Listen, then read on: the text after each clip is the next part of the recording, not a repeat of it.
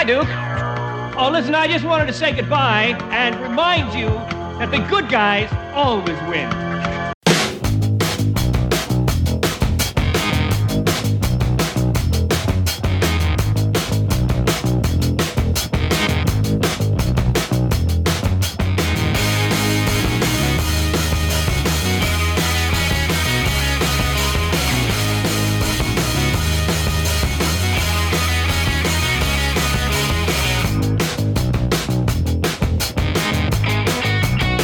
Well, hey there, everybody. Welcome to another episode of Not a Bomb Podcast. This is the podcast where we go back and talk about the movies that bombed in the theater, or maybe, critics just didn't like.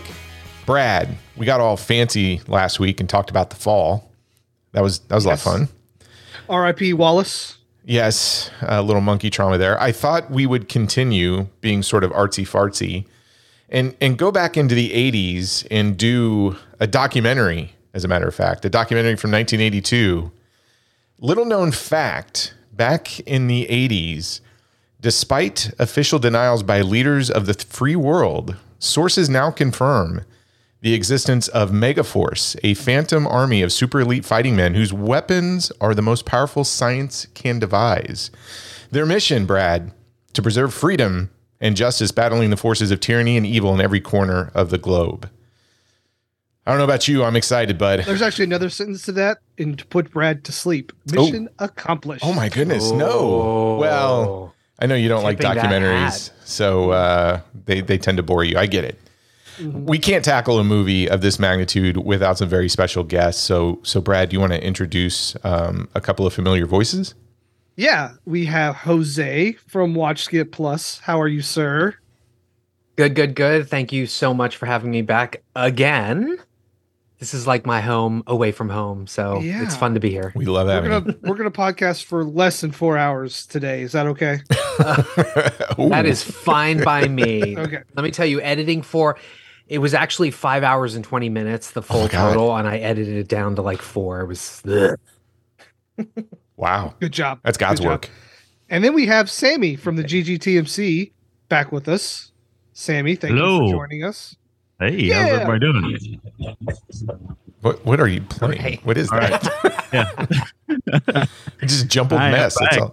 Yeah. No, I am happy to be here. I'm hoping to get back on my show at some point. I seem to do your guys' show more than I do my own. But well, it's a scheduling thing, right? Like I can space it out with you guys and I can make time. But with me, like the regular show is every week, and I just can't do that right now. So hoping to get back in there in April. But I love being here, and I appreciate you guys having me on. Of course, man. We love having you here, and I know we tend to be a little bit more all over the place on our schedule. So I know you can pick it up when we do these odd times, and heck, this one might not get released on time. It's been a busy week for everybody.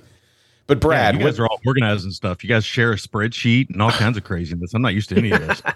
Well, you have to understand, Brad and I kind of take our work-life practices and apply it to this. So, hey, banks are failing now, Troy. We're going to be employed for a long time. I think so. Yeah, a lot of risk out there. So am I with what I do for a living. Oh, yeah, true. Maybe me too. Yeah, you're going to keep us all out of jail, Jose. You're on the back. Jose, you're on the back end of the things that I supply. And on the back end. Well. Oh, yeah. Bringing up the rear, baby. Folks, if you haven't noticed, this is the official train wreck episode. We had, a nice, good, healthy adult conversation last week. We have to change it up and talk about something that's kind of goofy, yet true, totally true. So we're gonna talk about 1982's Megaforce. This was my pick. As usual, we have Brad sort of jump in the time machine, go back and talk about when this movie was released. There are so many good tidbits of information about this film. But Brad, let's start with the box office numbers. This one's kind of interesting. Yeah, probably why this movie fails is around this time, because film is released June 25th of 1982. We'll get to the films that came out during that time, but we have a gaggle of them. Reported budget is $20 million. Total box office run, which is 2 weeks, makes $5.67 million. That is substantially less than the budgets. Opening weekend, it makes $2.3 million. And that is good enough for ninth place. Here are the films that beat out Megaforce. E.T. the Extraterrestrial. Oh, Never heard. Blade Runner. Firefox. Rocky 3. Star Trek 2. The Wrath of Khan. Annie. Poltergeist. The Thing. wow. Lot of movies. Those are some heavy hitters. No wonder Megaforce was number 9. Yeah, so then it goes Megaforce, Bambi, Arthur, The Sword and the Sorcerer, Porky's, Grease 2, Conan the Barbarian. What a weekend to see films. Yeah, except for that Grease 2 thing. But everything else sounds amazing. I gotta find my Adrian Zemed picks. Critically, boy, we got another one of these on our hands, Troy. We got a big goose egg from the critics. Megaforce sits at a 0% with the critics. That's with 15 critical reviews. That's not nice. And a 43% with the audience. That's over 1,000 reviews. So not well liked by many people. How do you get a 0%? I'm trying to work out the mathematics. Well, you just everybody puts a 0 down on their score and you get a 0. Okay, I guess you all that's how get it thumbs works. down. 0 over 15. On a scale of 0 to 10, if 15 people put 0, you get 0. But I'm just saying, like, somebody had to have done like half a star or something. Well, it's a good But thing that's not a favorable review. So they do it like if your scale is, I think, 4 stars, it has to be like a 2.5 or higher. Blah blah blah. So like to even break a percentage. Yeah. I'm just glad Jose's on the back end of this banking thing. You didn't happen to be on the board of any bank in California by any chance, were you, Jose? Took a lot of VC money, a lot of tech startup money, all that. Yeah, I'm prohibited from saying anything by the government. Okay, got it. Understood. Okay, and then films you could have seen June of 1982. We have Hanky Panky, Poltergeist. I like that film. Yeah. Star Trek 2, Wrath of Khan, E.T., The Forest, Grease 2, Arthur, Firefox, and then the weekend that Megaforce comes out, you could have seen Blade Runner, Monty Python live at the Hollywood Bowl, and then The Thing. Wow. It's an amazing weekend. Yeah. Megaforce was the 4th best film that came out that weekend. That's crazy. And I want to say 20 million, 1982 dollars would be 63 million in 2023. Ooh, okay. Something like that, around there. You can check my math. Still a low budget film. Yeah. Lots of explosions in this film. Yes. Well, there's a reason for that. Yes, there is. That's a good segue because I think Jose is going to talk to us about the people behind the camera. And there's a couple of familiar names that have popped out over the years that we've talked about. But Jose, I'm going to kick it over to you. You do such an amazing job of sort of getting us the nice, colorful picture of all the people that worked on this thing. So I'm really curious where you go with this one. So yeah, I am too, because I'm really wondering if you'll mention a certain producer. Yeah, well, there's that, and I have 2 names. I'm wondering if you're gonna hone in on, but please go ahead. Okay, so unfortunately, I actually got lost in a couple rabbit holes because of the names associated with this. So Rick's laughing about me being lost in holes. All right, here we go. Hey, everybody was warned at the beginning. Total train wreck episode. There's just it's not. Don't listen to this live at work or whatever. But yeah, there's worse things to be lost in, I think. Quite possibly. True. Okay, so I'm going to start with Hal Needham. I mean, this is the man whose imprint is all over this. He is a stuntman legend. So when I think of Hal Needham, I also think of other legends like Merritt Yonka, Dar Robinson, Buster Keaton, Jackie Chan, Vic Armstrong, Jeannie Epper, Wendy Leach. I'm a huge stunt person, fan. Like I wanted to be a stunt person. Knut? And Yakima Knut, exactly. So Hal Needham is actually one of the highest paid stuntmen in the world. I mean, he did pass away, but he has worked on 4,500 television episodes, 310 feature films in some kind of stunt capacity. So either a stuntman, a stunt coordinator, second unit director, or a director. He actually is a U.S. Army veteran. He served in the Korean War as a paratrooper, even did a little modeling for a brand called Viceroy cigarettes. His big break in the 60s was as a stunt person training under John Wayne's stunt double Chuck Roberson. And his big break was on TV westerns and films. So shows like Gunsmoke, Have Gun Will Travel, classic films like McClintock and How the West Was Won. Eventually, he moved into stunt coordination and second unit. And one of his mainstay actors that he doubled was one Burt Reynolds. And so it's their very, very fruitful partnership that Needham would become the most famous for. And interestingly enough, there allegedly Needham lived in Reynolds' guest house for nearly 12 years. Strange, right? But not really. Now when you think about the movies that were being made. Yeah, I was going to say, exactly. I kind of find that to be just par for the course with those two. Yeah, it seems like, hey, I got an idea for a movie. Come on over to the guest house. Yes. So speaking of ideas in the guest house, Needham wrote the screenplay for Smokey and the Bandit, and Reynolds offered it to him to direct. So that was his directorial debut. He followed that up with Hooper. Huge hit. We can't even talk about how huge a hit that was. That was a huge That was the hit. #1 movie that year until a little independent film came out called Star Wars. So Yes. I don't think people understand how big of a deal Smokey and the Bandit really was and really is in terms of a cultural imprint when it comes to film. And I know for some of us, it's all over our childhood. I watch it a couple of times every year. I mean, that's how beloved it is in this household. Yep. I'd say it's a foundational film when you look at a blueprint for an action comedy. Yes. Right? Because it had stunts, it had an amazing cast. All the cast had chemistry. I mean, it's a great film. Yeah, I remember watching that with my dad. It's like a father-son movie through and through for me. You know, Oh yeah, you know when it was on TV, totally. Mm-hmm. what's not talked about enough about that film, and I know we're not reviewing it, but how economic that film is, because he takes big stars and he shoots separate pieces and then puts it all together. Like Jerry Reed and Burt Reynolds are only on screen together a couple times. Jackie Gleason and them are on screen a couple times, but most of the time, if you think about it, everybody's kind of by themselves. It is an episode. I mean, it goes totally against the theme of kind of what Not a Bomb is, but I would love to just do a dissection of that film because I think it is so underappreciated, just not in terms of its impact.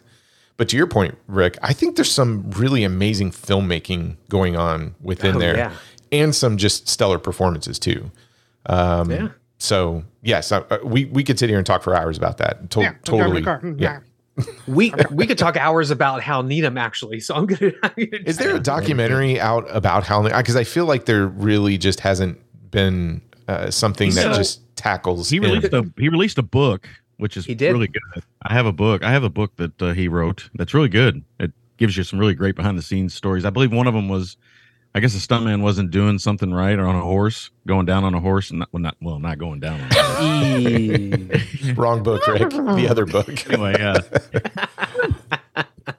Anyway, so also the Reynolds and Needham relationship kind of inspired the Cliff Booth, Rick Dalton friendship in Once Upon a Time in Hollywood. Yes. So. And there's our Quentin Tarantino reference. There you go. Well, not only that, but I mean, even the Kurt Russell character is kind of a bit of a riff on Needham, because he was a macho guy. I mean, he was a man's man. You know, he was actually this Megaforce should have been called Macho Force, but that's a good name too. So he followed up directing duties with Hooper, another classic film, Smokey and the Bandit 2, Cannonball Run, and Stroker Ace. His final film was 1986's BMX film Rad. Oh, classic movie. And Hal Needham even inspired a toy company to make something called the Hal Needham Western Movie Stunt Set.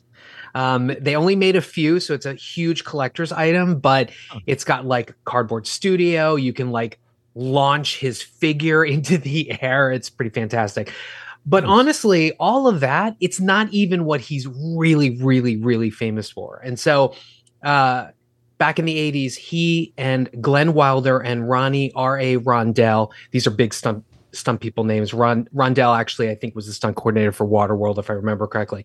But they formed a company called Stunts Unlimited, which was arguably the progenitor for stunt companies like Bill Young's Precision Driving Team, or even my beloved 8711 Action Design. And so what they did was they had a cadre of stunt people and stunt coordinators. And if you wanted action, you went to Stunts Unlimited. It's developed into an association of stunt people and coordinators. And listen to some of the names on its core team. We have Jeff Amata, the Gills, Jack Gill, Andy Gill, the Gilberts, Tim Gilbert, Troy, Cody, and Lance Gilbert, John Meyer, J.J. Perry, Charlie Pacerni, Dick Zeker, Melissa Stubbs, who is basically, if you see an action film and there's a woman on a motorcycle, it's her. Chances are Melissa Stubbs is in the stunt credits. And one Craig Baxley Jr. Yes. Which I know you guys know who that is. Oh, God. Yeah. That's all a bunch of good information. But by the way, you're the Dick Zeker, not me. Yeah, man.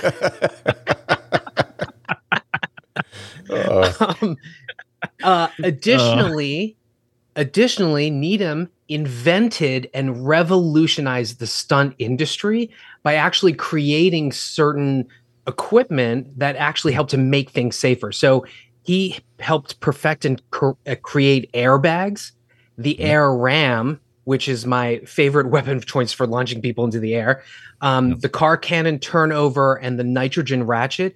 So those two devices, they're used for stunts where they can't put a stunt driver into the car because basically the car is going to, whatever. So the car cannon, there's something at the bottom of it that like shoots into the ground and makes the car flip over. And then the nitrogen ratchet will launch vehicles or objects like at an astounding rate into the sky and like long distances. He also see Hooper for that. Yeah. Yes, exactly. I feel like Hooper was just designed in that pool house or whatever with Hot Wheels, and him and Bert just going around just saying, we could get the car to do this. I mean. Oh, yeah. And then, so technically the name is the jerk off ratchet, but it's developed into just a ratchet. So you hear about ratchet stunts, and that's where a stunt person will wear a vest and it's connected to wires. And then when they say action, it yanks them back. Yes, Jackie loves that rig. The air ram and the jerk off ratchet are my favorites. I see why you went down a rabbit hole there, Jose. Yeah, I did. And then he also created something called the Shotmaker camera car, which combined a car, a crane, and the ability to tow cars behind it so that they could catch action as the cars were moving. And then the crane would be able to dolly around and look at people and end up side by side with the car. So he actually created that. It's also one of the first green type of equipments that was developed for the industry. So it was part electric. It used less gas. It produced less pollutants or whatever. He really revolutionized the industry. He was an innovator. Also, he was one of the first directors to start showing stunt outtakes during closing credits. So when you see that in films, especially like Jackie Chan or other stunt films or stunt movies, stunt heavy movies, it's because he started doing that. And then eventually he tried to shatter the world land speed record. He developed the Budweiser rocket, which was driven by stunt person Stan Barrett. And he even formed a racing team with Burt Reynolds. I think it was called Mach 1 Racing. He has a Lifetime Achievement Award from the Tourist World Stunt Awards. That's like the stunt Oscars. And in 2012, he was given the Governor's Award by the Academy of Motion Picture Arts and Sciences.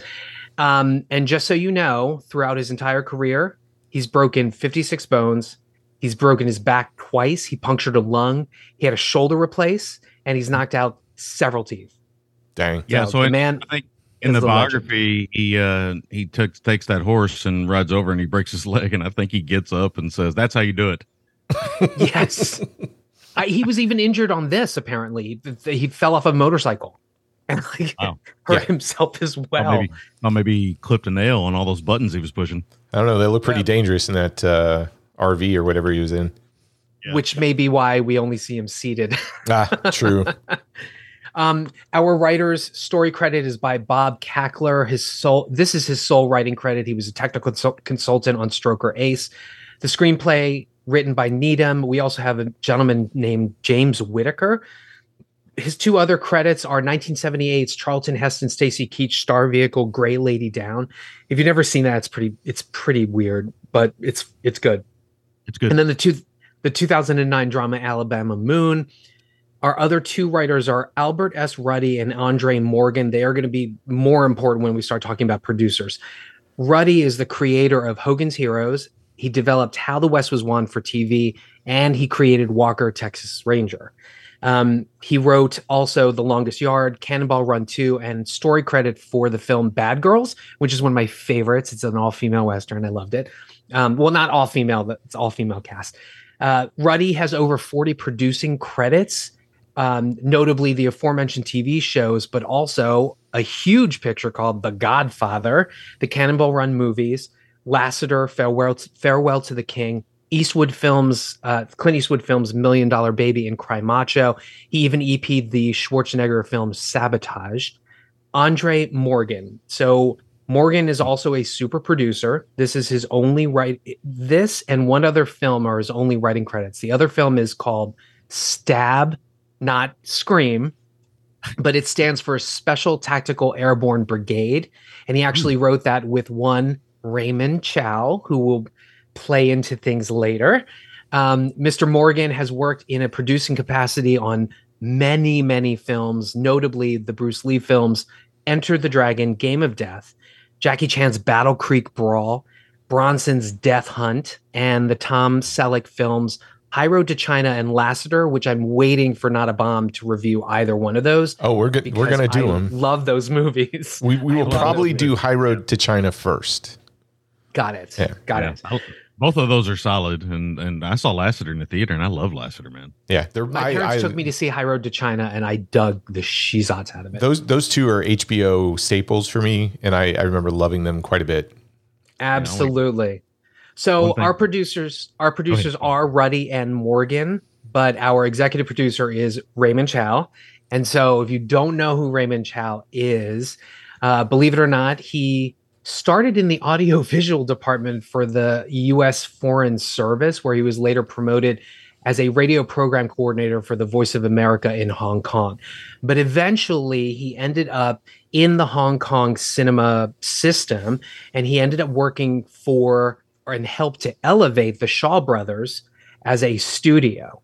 But then eventually he and a publicity apprentice from that studio, Leonard Ho, defected and started a rival studio called Golden Harvest. And so Golden Harvest should be familiar to all martial arts fans, or even if you saw the first Ninja Turtles, because they helped to co-produce the first live action Ninja Turtles. But basically Golden Harvest recruited, they practically stole a lot of the Shaw directors. They employed John Woo. They also wooed away, no pun intended, a lot of Shaw's big stars, including Cheng Pei Pei, Bruce Lee, a young stunt player named Jackie Chan. So Sammo Hung was first, though. They brought Sammo over first, I believe. Absolutely. We could do a whole episode on Needham or even Raymond Chow, honestly. But this film was part of a slate of films that Golden Harvest was trying to produce domestically and break into the Western market. And so, those other movies included High Road to China, which I mentioned as well. So, and even Blade Runner, I think there was even a bit of, I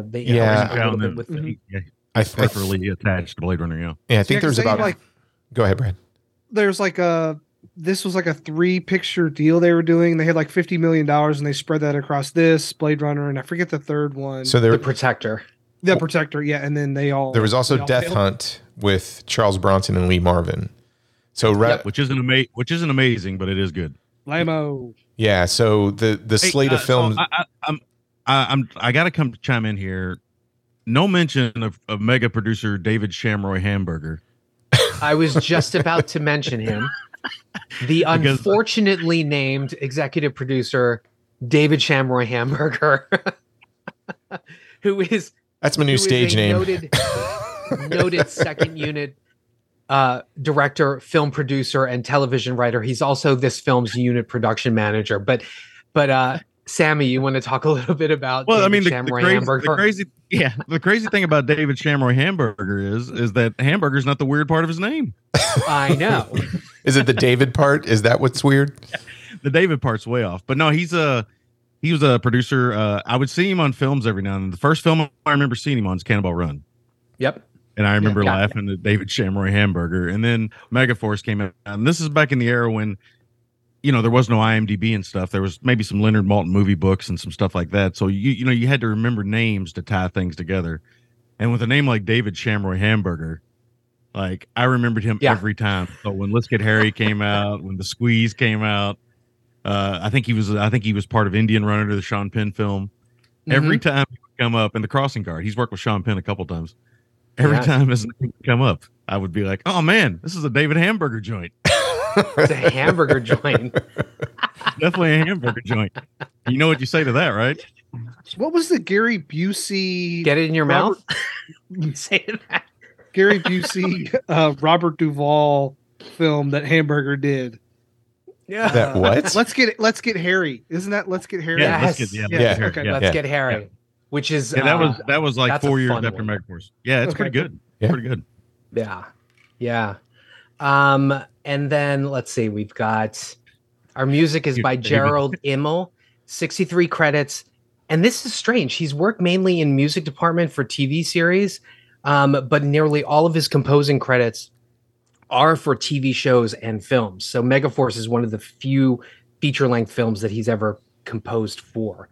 Our DP is Michael C. Butler. He's actually a great cinematographer from the 70s, and he's worked with such great directors as Don Siegel. He shot Charlie Varick and the Bronson starring Telephone.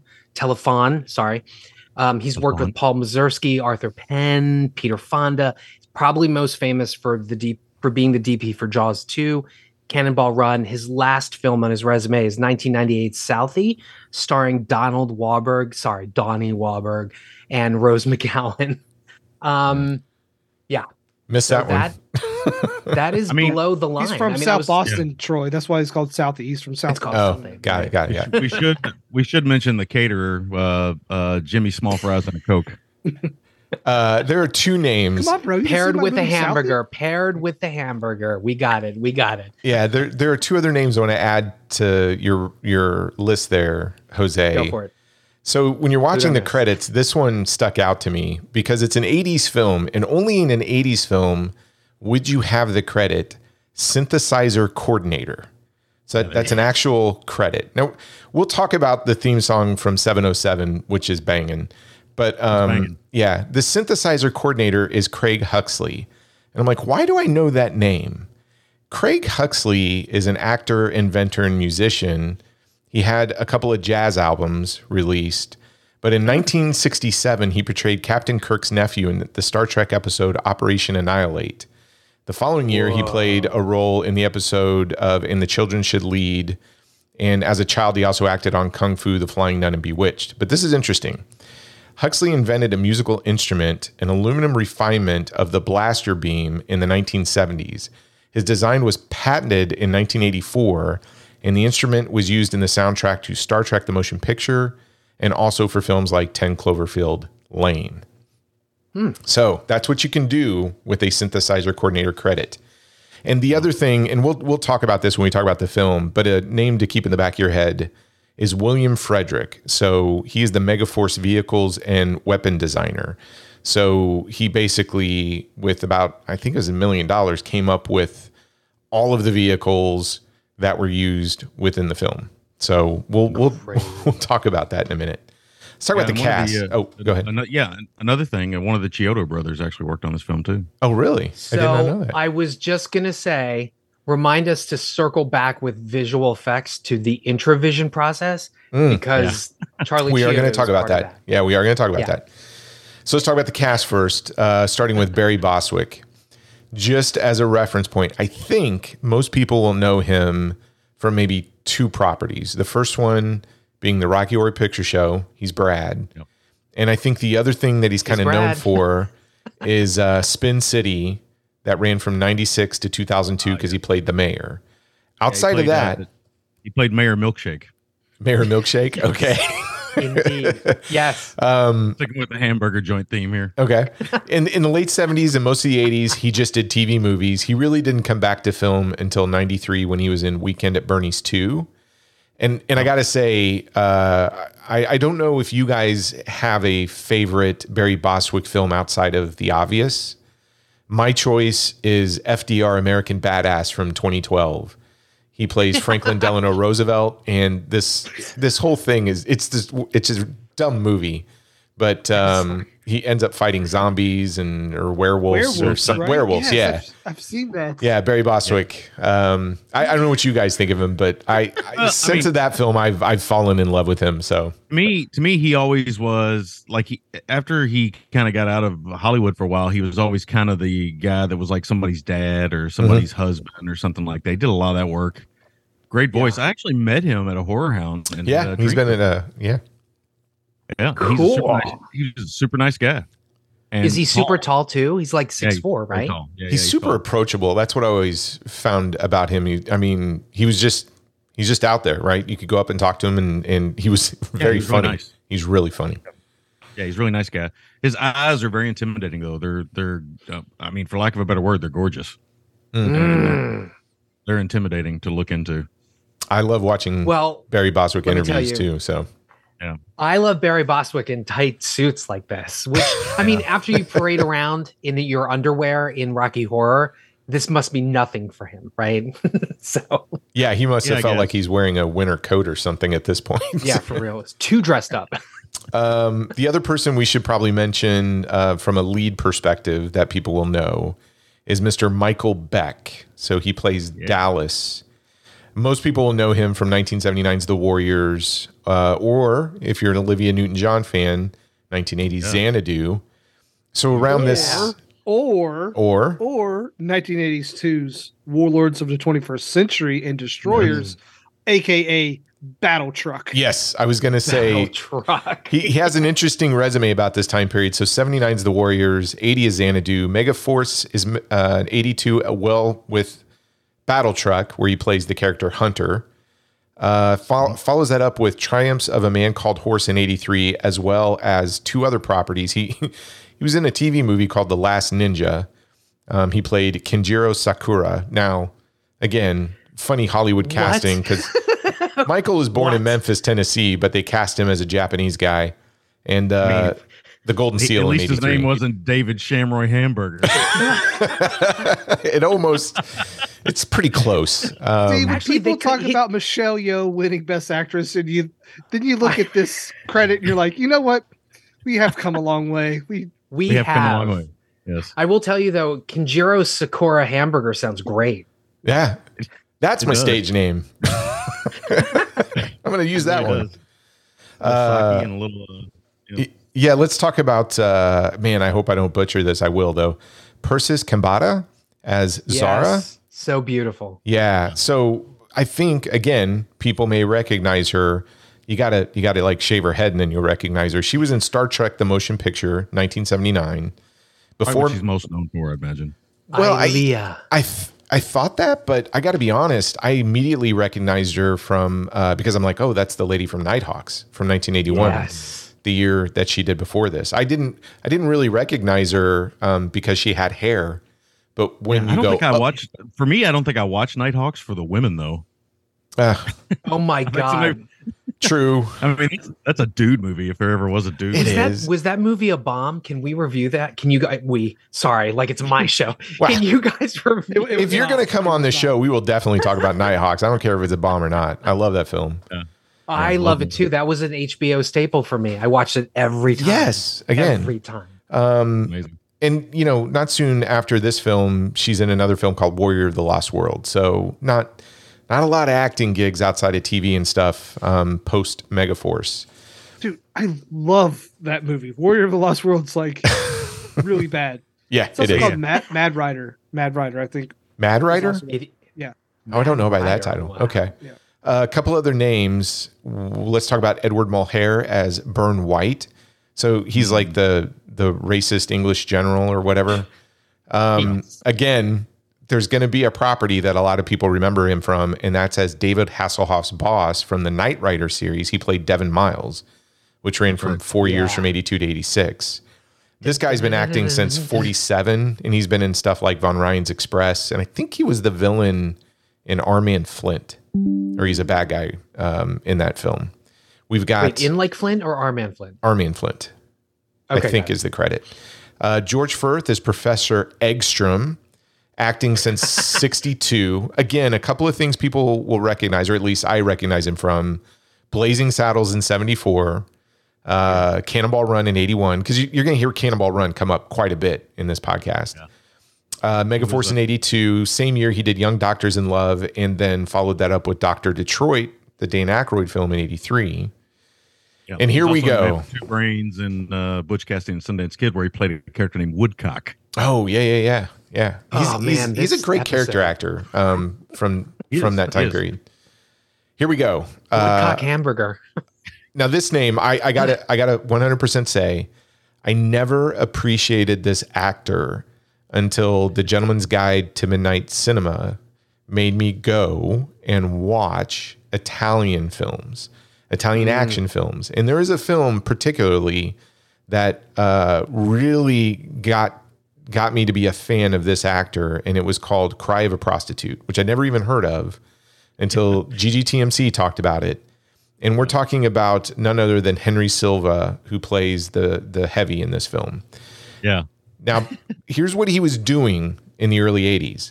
1980, he did Alligator. 1981, he did Sharky's Machine with Burt Reynolds. 82, he did Wrong is Right. Baker County, USA. Megaforce. That's a really good one. Baker County, USA. We covered that one too. Yes. People should check that out. In 84, he does Cannonball Run 2. So he's worked with Jackie Chan.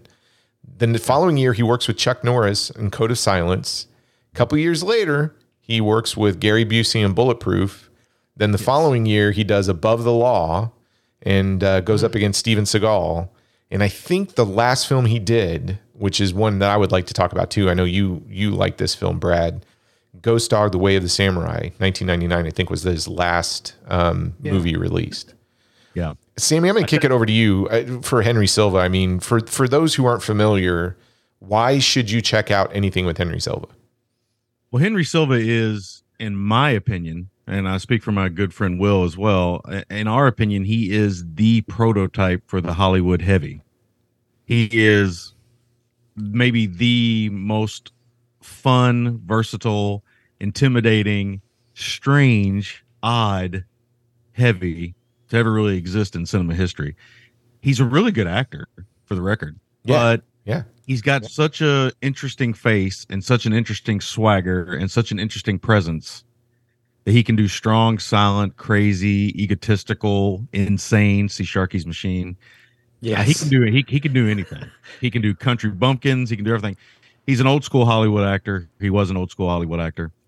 And I've always admired him because he never judged the material. He just showed up and did his job, and he was great. And the Italian films that he starred in are some of the best Italian crime films you can see. Almost Human. You all did Almost Human, and I watched it. I bought that because you guys talked about it. Yeah. It's the Il Boss and man, what's the one? Italian Connection, where he's with Woody Strode, and him and Woody Strode and Mario Adorf's in that as well.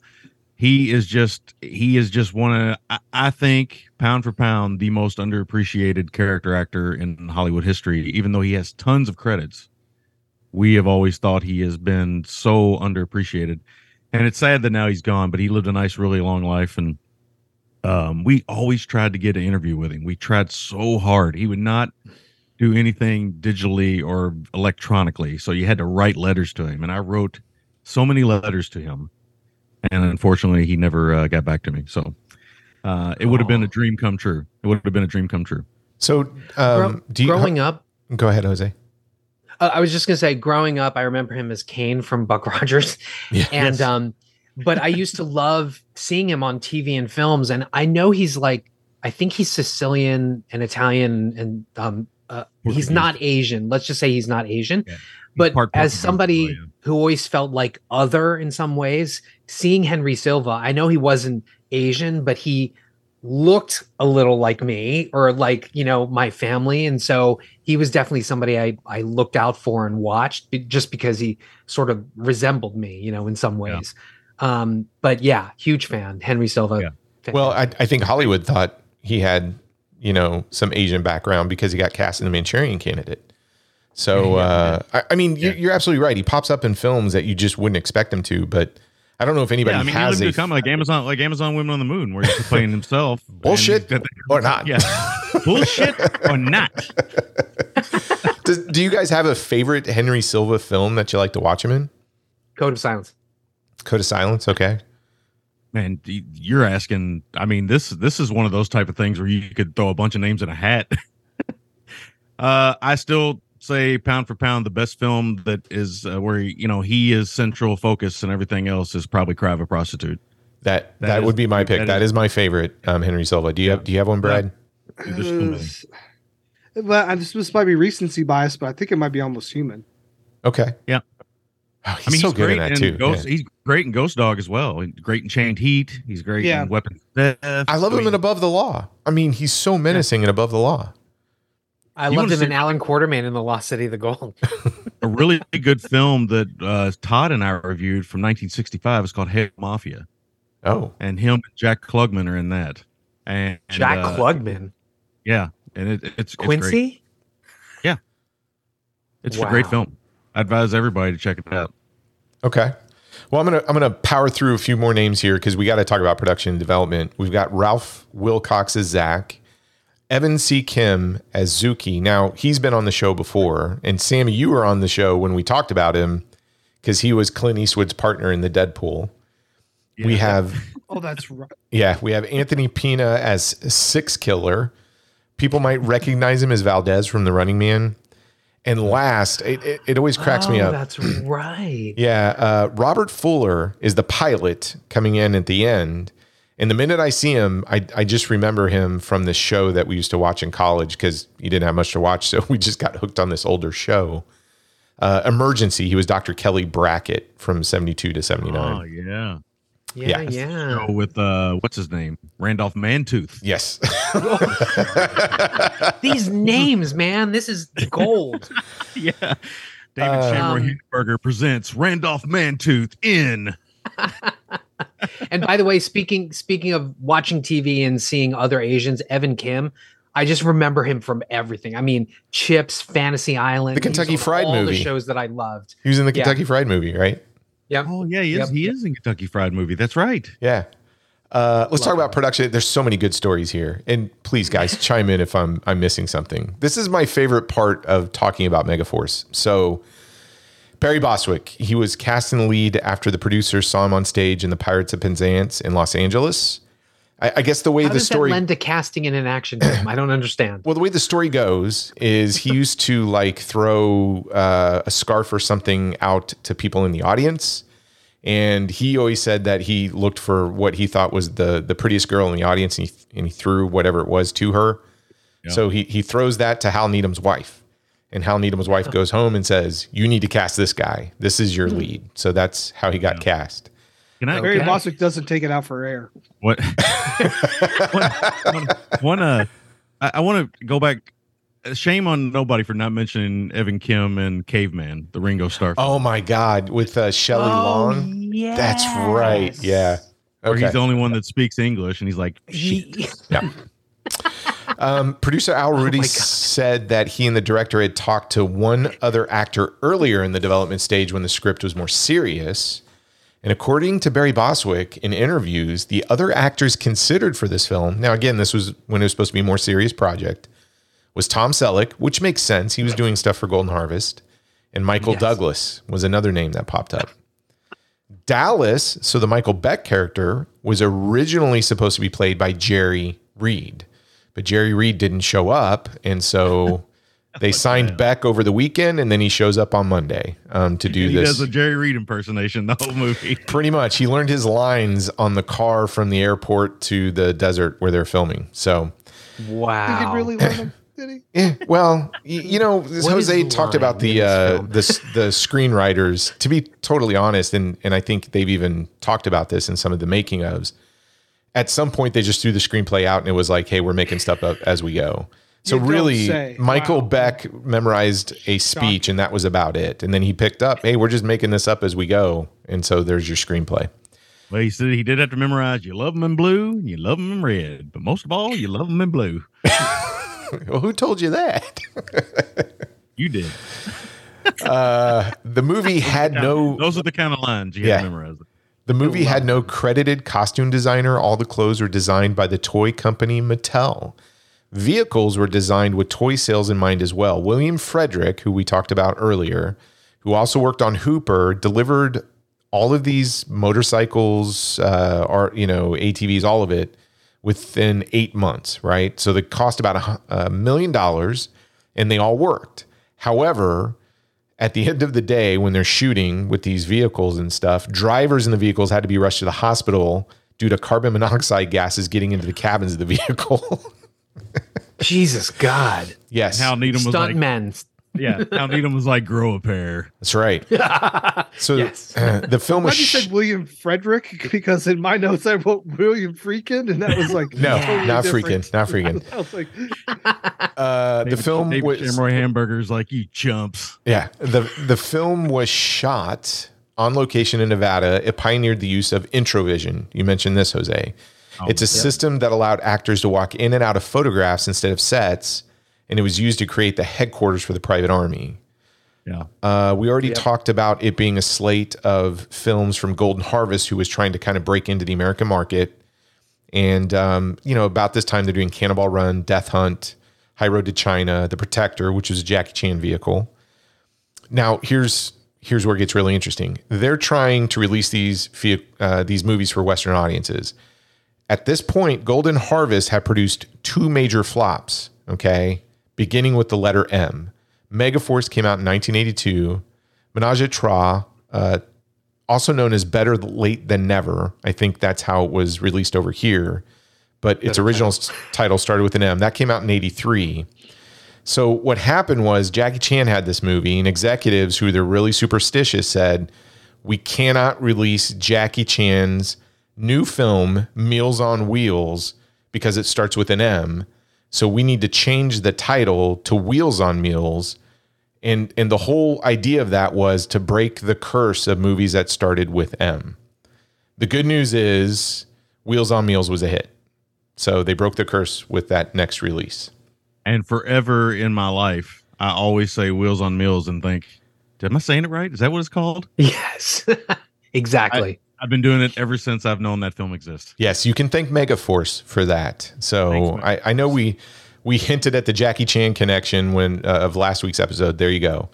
The 1982 commercial for the Atari 26 Megaforce video game, which if you have the Umbrella Entertainment Special Edition Blu-ray, you can see the commercial, but also gameplay of the Megaforce. I have the cartridge. It's awesome. We used to play this. Wow. Yeah, but the guy in the commercial for Megaforce is a young Bryan Cranston. Yep. There you go. Stop. Yes. Man, I awesome. love Bryan Cranston. So Megaforce. 47 in that commercial too. Yeah, he is.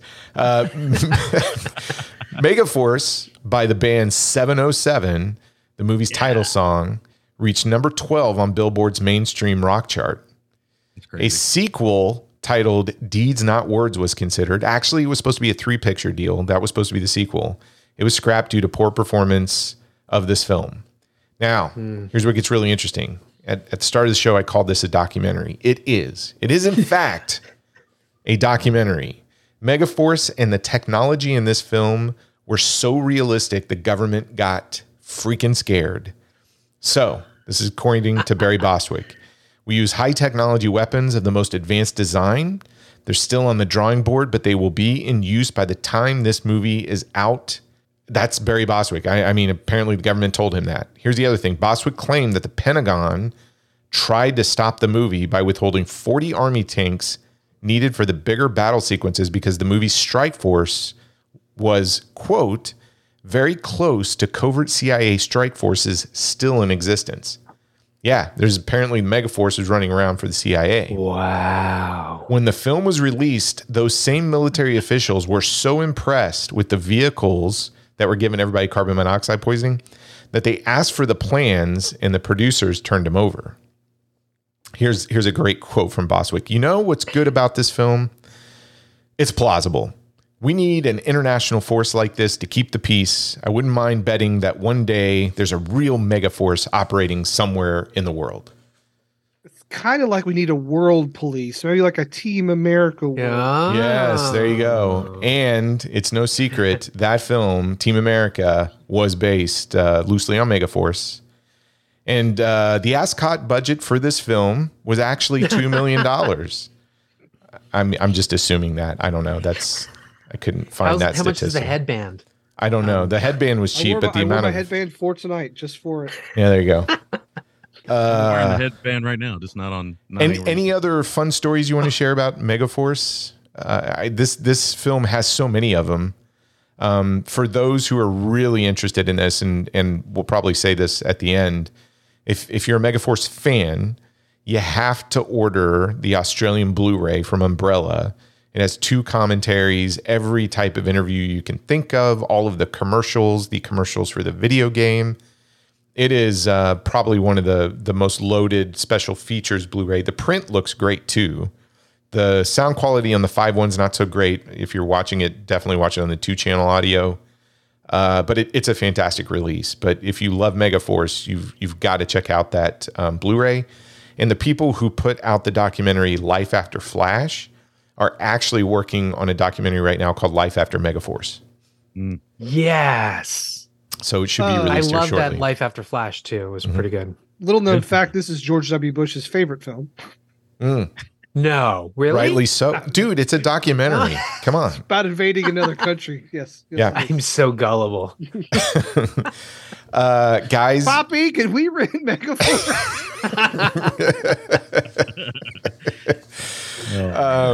How about we take just a really, really short we gotta break? Get that kid out of the basement. We get what the hell? All right, we're taking a short break. When we come back, we're gonna talk about this Megaforce thing. So stay tuned.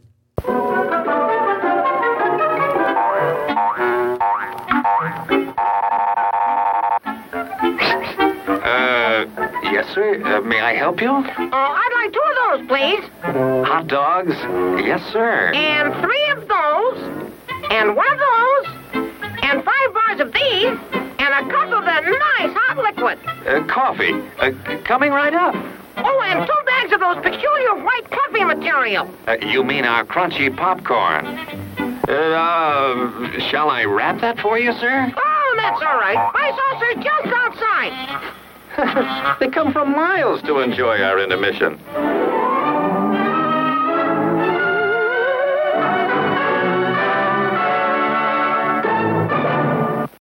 Eddie and Cam were just 2 innocent kids. Now they're moving violations. We saw this sheriff shoot his deputy, and now he's trying to kill us. Racing from the police for a murder they weren't meant to see. Every speed they hit illegal, and every car they steal demolished. Moving violations. The only thing they can't do is stop. They're fast. They're illegal. They're a moving violation. Rated PG. Parental guidance suggested.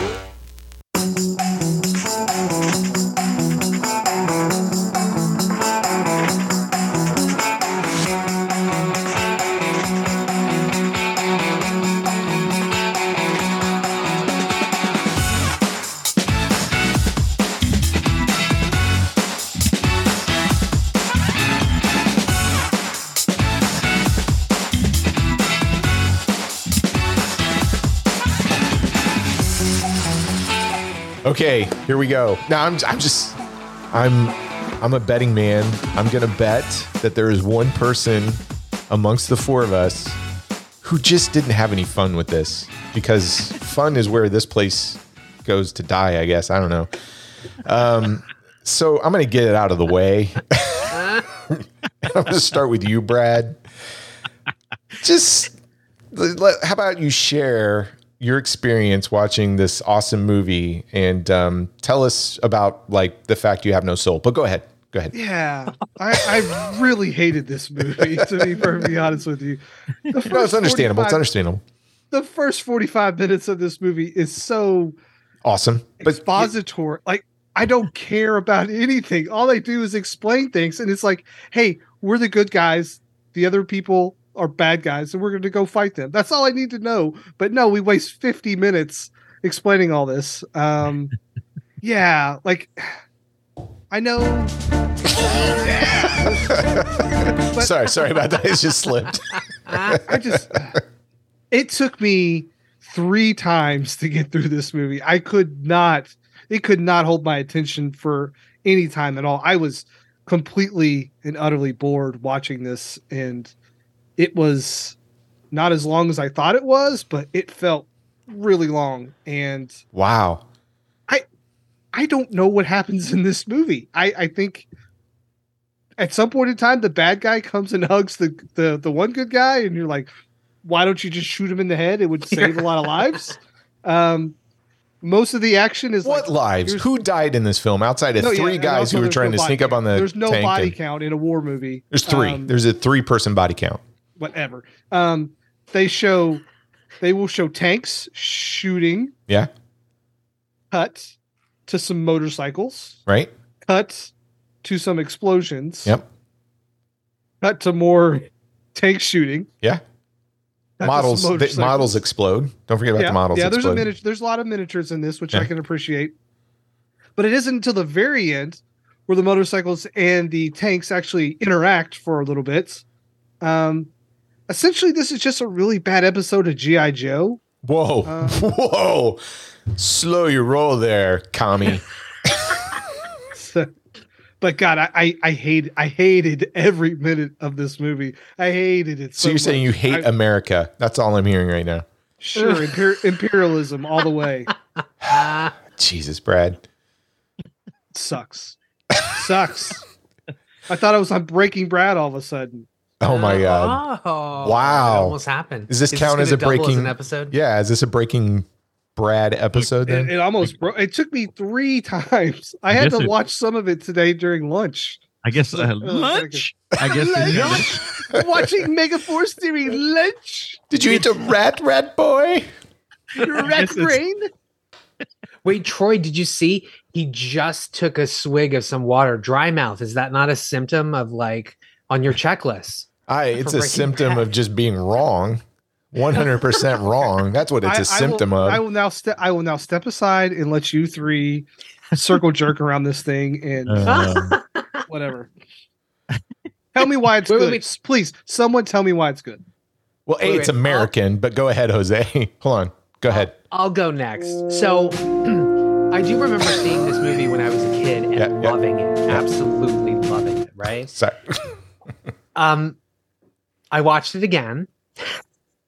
And I have to say, I can see Brad's criticisms. Oh, shut it. You can't see any of Brad's criticisms. No, come on. I mean, I can see why he reacted that way. How about that? But all I'm going to say is that as I was watching this with my husband, I did feel like I was like, wait a minute, this is G.I. Joe before there was ever a G.I. Joe. Yeah. And the other thing that hit me was this just felt like Hal Needham and his stunt guys going out into the desert and shooting action sequences, right?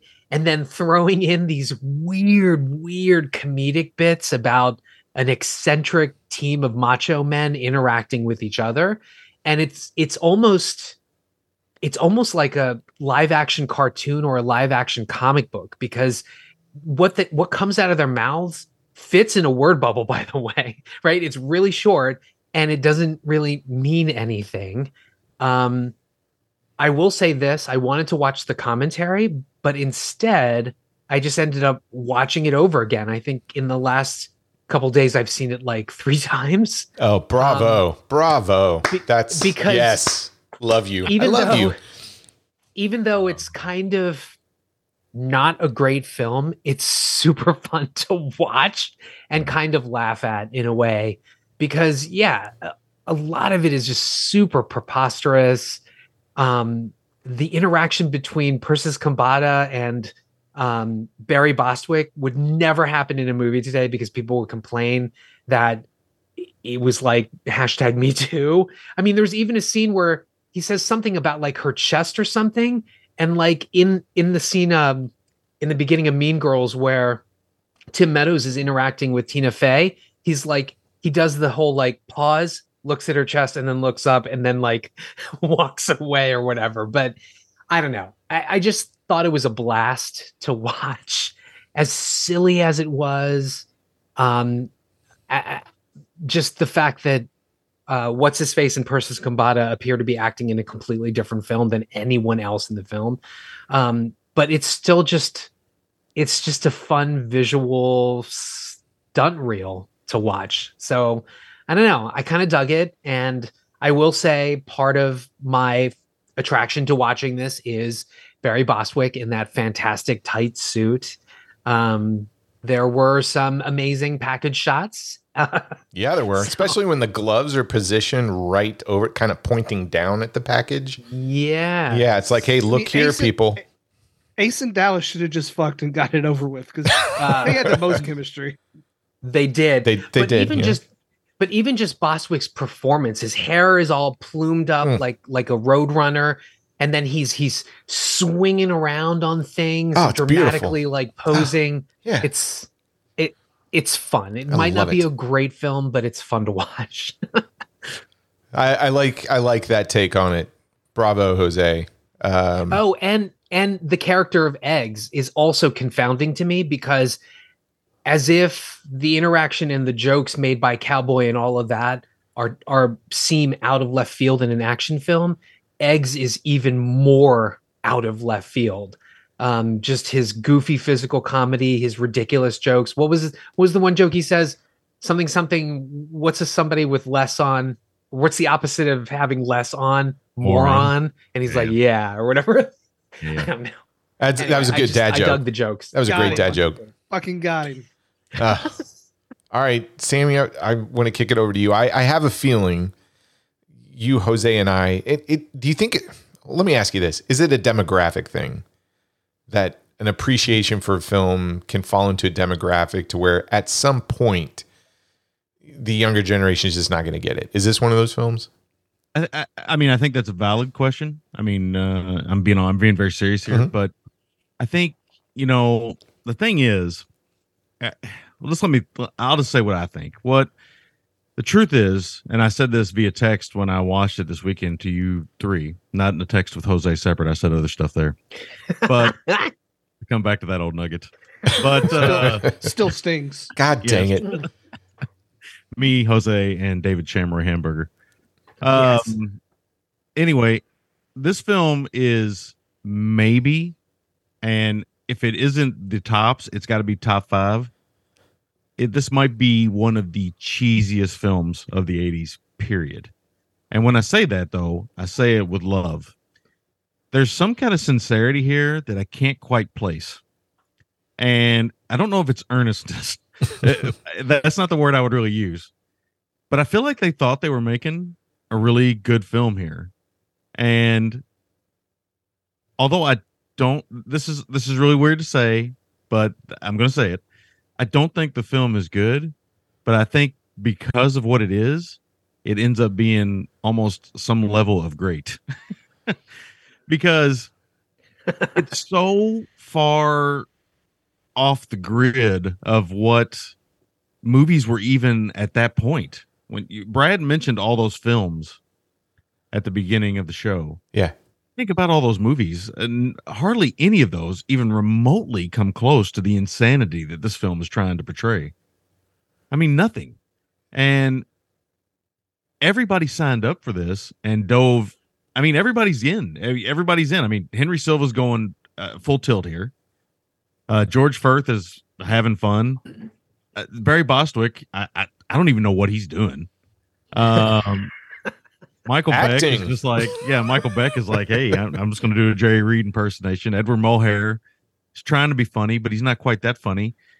There's so many swings and misses, but the movie is so kind of quaint and innocent that I have such a soft spot for it because it's almost like the kid you feel sorry for. Oh God, that is the most backhanded compliment I've ever heard about a film. You're not going to pick them last. You'll pick them next to last. This film is the last. The next to last choice. Oh wow! But no, when I say that though, I mean it in good stead though, because I do enjoy this movie. There's nothing quite like it. The thumb kissing gesture, the ridiculous dialogue, the skydiving scene. The skydiving scene is amazing. The love making scene, basically through skydiving. I have no idea what anybody was thinking there.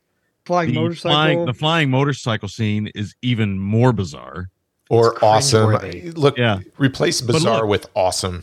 Yeah, no, but look, I understand what you're saying, and I had a good time watching this, but this is certainly, and you have to admit this. I know Jose watched it 3 times, but you have to admit that this film plays. This is the definition to me of group watching movie. I mean, this is you get a bunch of people together, like-minded individuals, and you're having a blast with this thing because it's so over the top, it's so weird.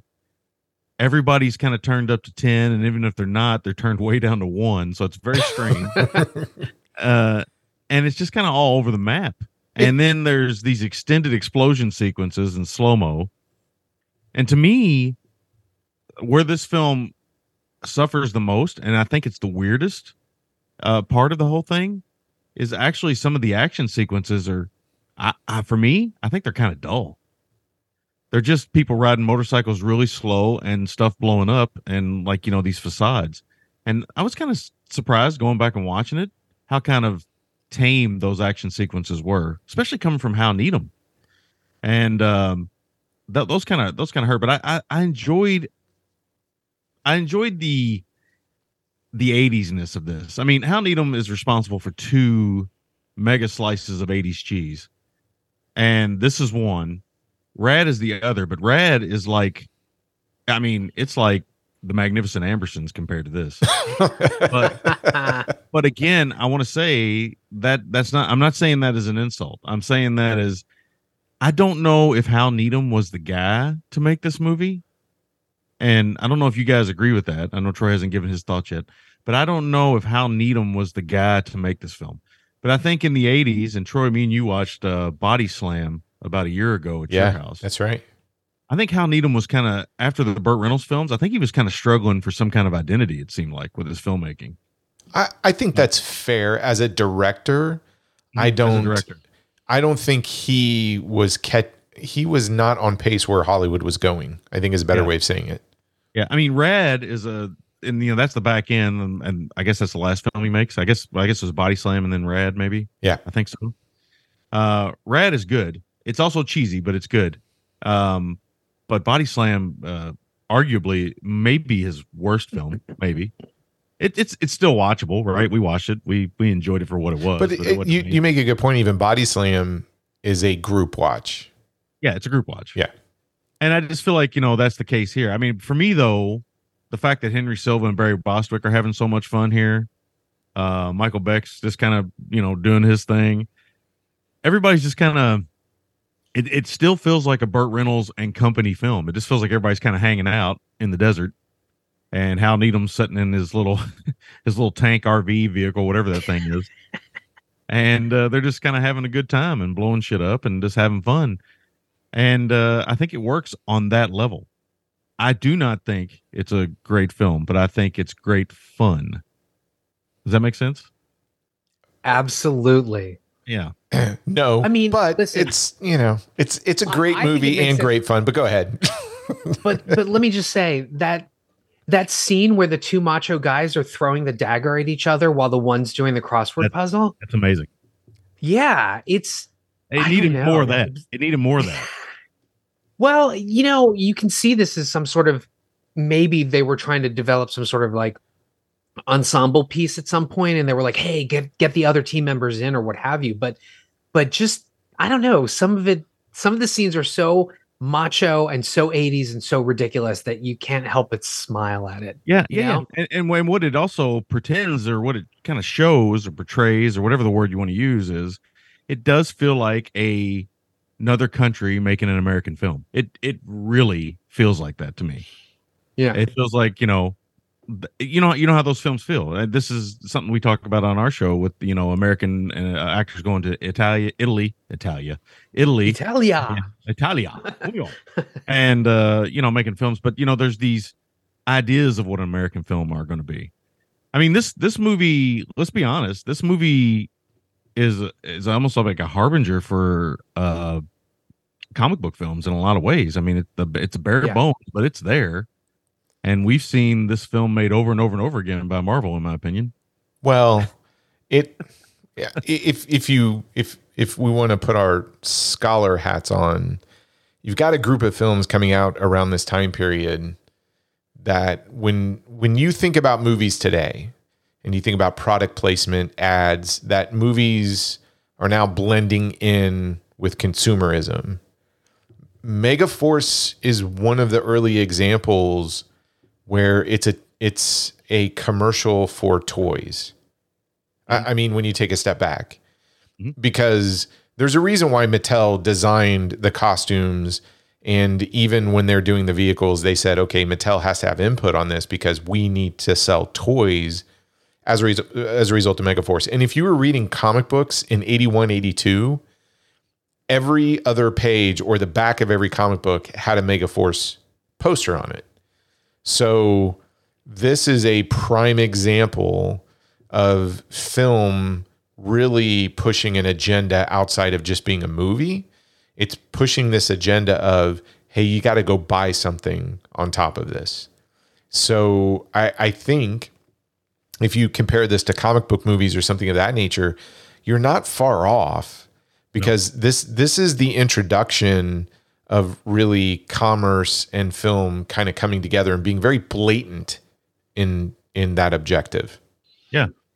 Yep. Yeah. And I mean, Chinese money has become a big thing in Hollywood, and the Chinese market was for a while there, still is, I think. I don't really read the trade, so to speak. I'm too busy hanging out with David Shamroy hamburgers. But I mean, they saw the future. I mean, you guys kind of talked about this with Staying Alive a little bit. I wasn't on that episode, unfortunately, and I wanted to be on it because one of the things about that is, the soundtrack album became a big deal. So there's all these other revenue streams, to the film itself. And the 80s, our generation, especially, maybe not Brad's, but Brad's in some way as well. We're getting plowed with, well, I got to have the toys. I got to have the comic book crossover. I got to have the novelization. I want to stop there for a second and say, and Brad, this is where I really want you to weigh in. I'm going to make this statement. This type of film in the 80s, and even a Chinese production company backing it and saying, we're going to crack the Western market with this. It is not a ploy for the movie industry as much as different revenue streams, right? And it's clunky.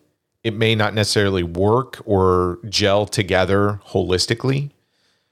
But when you get to the 90s and beyond, and I'm thinking about properties like Teenage Mutant Ninja Turtles, etc., it's perfected. Batman. It's perfected at that point. Like, we've got it down.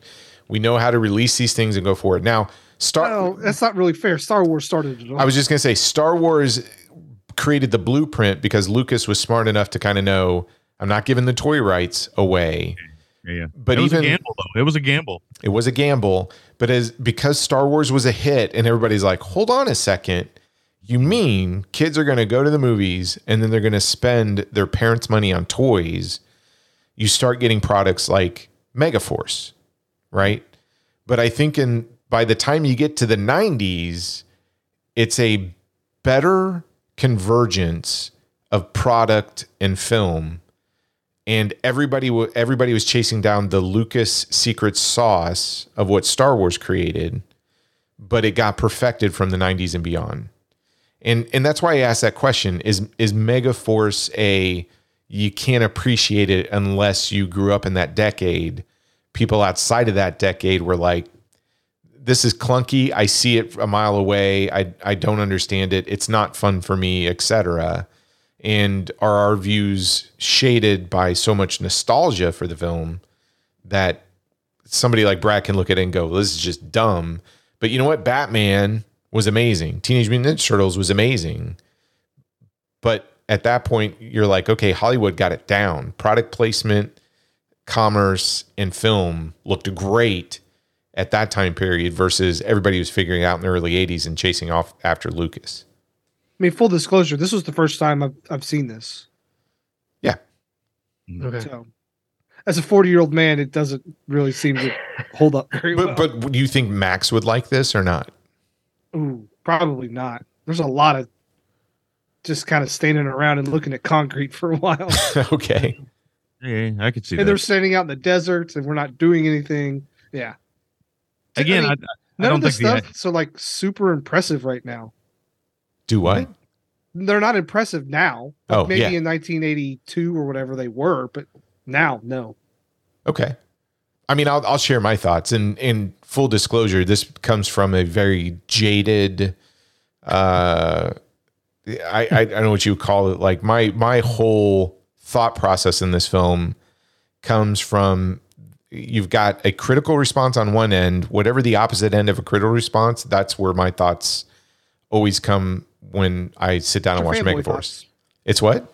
Your fanboy thoughts. It's not even fanboy. It really comes down to, so I look at it this way. 1981, Enter the Ninja comes out, right? And we talked about this on the Gentleman's Guide to Midnight Cinema, Brad, when you and I went over there. So that's when Troy discovered he wanted to be a ninja, right? And he was going to be a ninja when he grew up. yes. So Megaforce comes out in 1982, and then Troy, he's like, oh shit, I need to be a ninja working for Megaforce, riding around on one of those sweet flying motorcycles. So that's what I thought I was going to end up doing. Because again, CIA said, can't release this film, it's too accurate, right? And maybe, Jose, this is for you. Maybe I had certain feelings for Barry Bostwick that I couldn't figure out. I mean, he was a tougher version of the Bee Gees, and I think I like that. Oh. But listen, Discovering the his BBs, sexuality, I love it. Yeah. Yeah, the BBs, if you will. BBs. but you guys have alluded to this already. Megaforce is a live action version of the G.I. Joe cartoon. And the G.I. Joe cartoon hit in 83.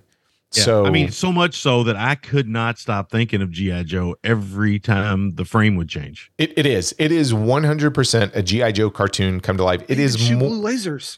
they do. Yeah. It is more of a The G.I. Pit. Joe Their organization's cartoon. The Pit. Like it's a better G.I. Joe movie than probably the G.I. Joe movies that they tried to You release. shut your mouth. Yes, that first one was amazing, Awesome. man. Rise of the Cobra. The Mm. I mean, even down to the Barry Bostwick and Michael Beck, almost Tomax and Zemont Yes. costumes. Yeah, I would even say this. So that's a good segue when you talk about costumes. And I sent you guys this picture. In fact, G.I. Joe might be a sequel to Megaforce since the cartoon came out in 83. And here's where I'm going with this. Ace Hunter ended up turning into Cobra Commander, and Megaforce is actually Cobra. And Dallas becomes Destro. Zara becomes the Baroness. They got screwed over by their government, right? Because they go, look, we're leaving you here. And so even at the end, they blow up that guy's chopper. And Megaforce has all this advanced technology with lasers. So there you go. And look at their formal dining clothes. It's straight Cobra colors, black or blue and red. It is. He looks exactly, Barry Bostwick looks like Cobra Commander without the helmet in his outfit. It's Evan an entire King became template. Quick Kick, right? Exactly. Yeah. So it's the whole template for the Cobra uniforms. And I really do think that G.I. Joe and Cobra itself, and look, I have an affection for Cobra Commander. As a matter of fact, I style all my leadership skills off Cobra Commander, and it's worked. But which in fact means I've styled all my leadership off of Ace Hunter because he becomes Cobra Commander. That's This my is where theory. you're better than me because I styled all my leadership qualities after David Shamroy Hamburger. Oh yeah, no, I went after Cobra Commander. And whereas you said that this was the cheesiest 80s film to come out, I would say this is the most 80s thing the 80s ever made, in my opinion. I mean, dude, arguably the only thing I could think when I rewatched this film was there I don't think there can be a more 80s thing pop culture wise than this film. Yeah. I mean, even Xanadu doesn't even come close to this. I agree. This thing screams big plastic toys, video games. It screams my childhood so much.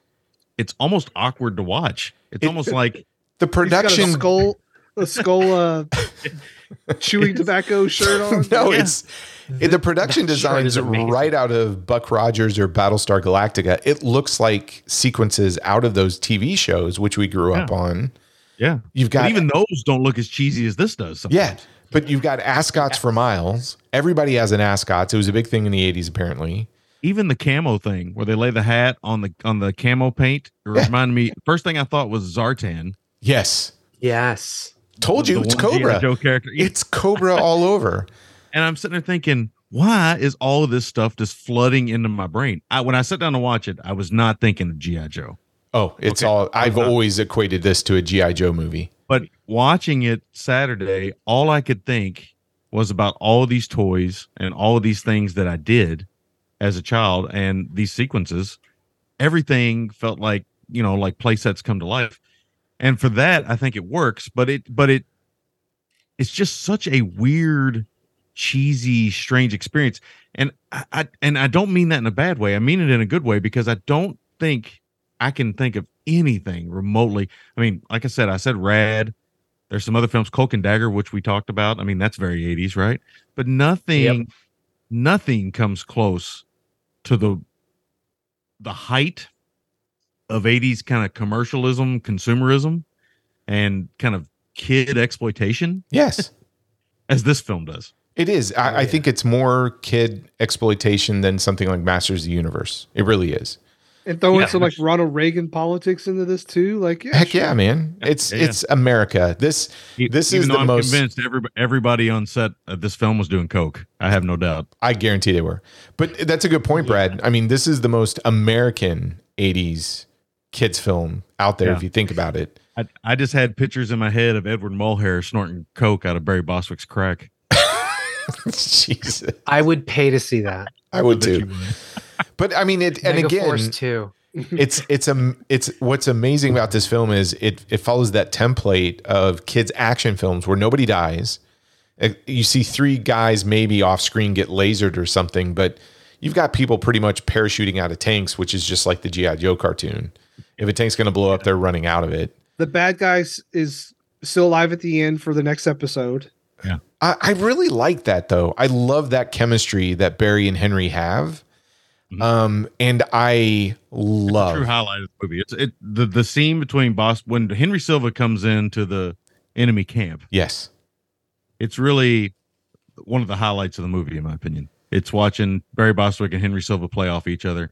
And it's again another example that Henry Silva could really do anything. Yes. And even that sequence. I could have appreciated it though, because I was so confused. I was like, why is the bad guy walking into the good guy camp? Yeah. I really do think, Brad, you would have had a much better time watching this with us versus on your own. Yeah. But true 80s fashion, this film has some problems. So what's funny is this is a movie, and I know, Brad, you have movies that you watch with your kids, etc. And you kind of go, hey, when this is on, I'm going to watch it with this kid. Megaforce's Angel and I's movie, for whatever reason, she enjoys this film.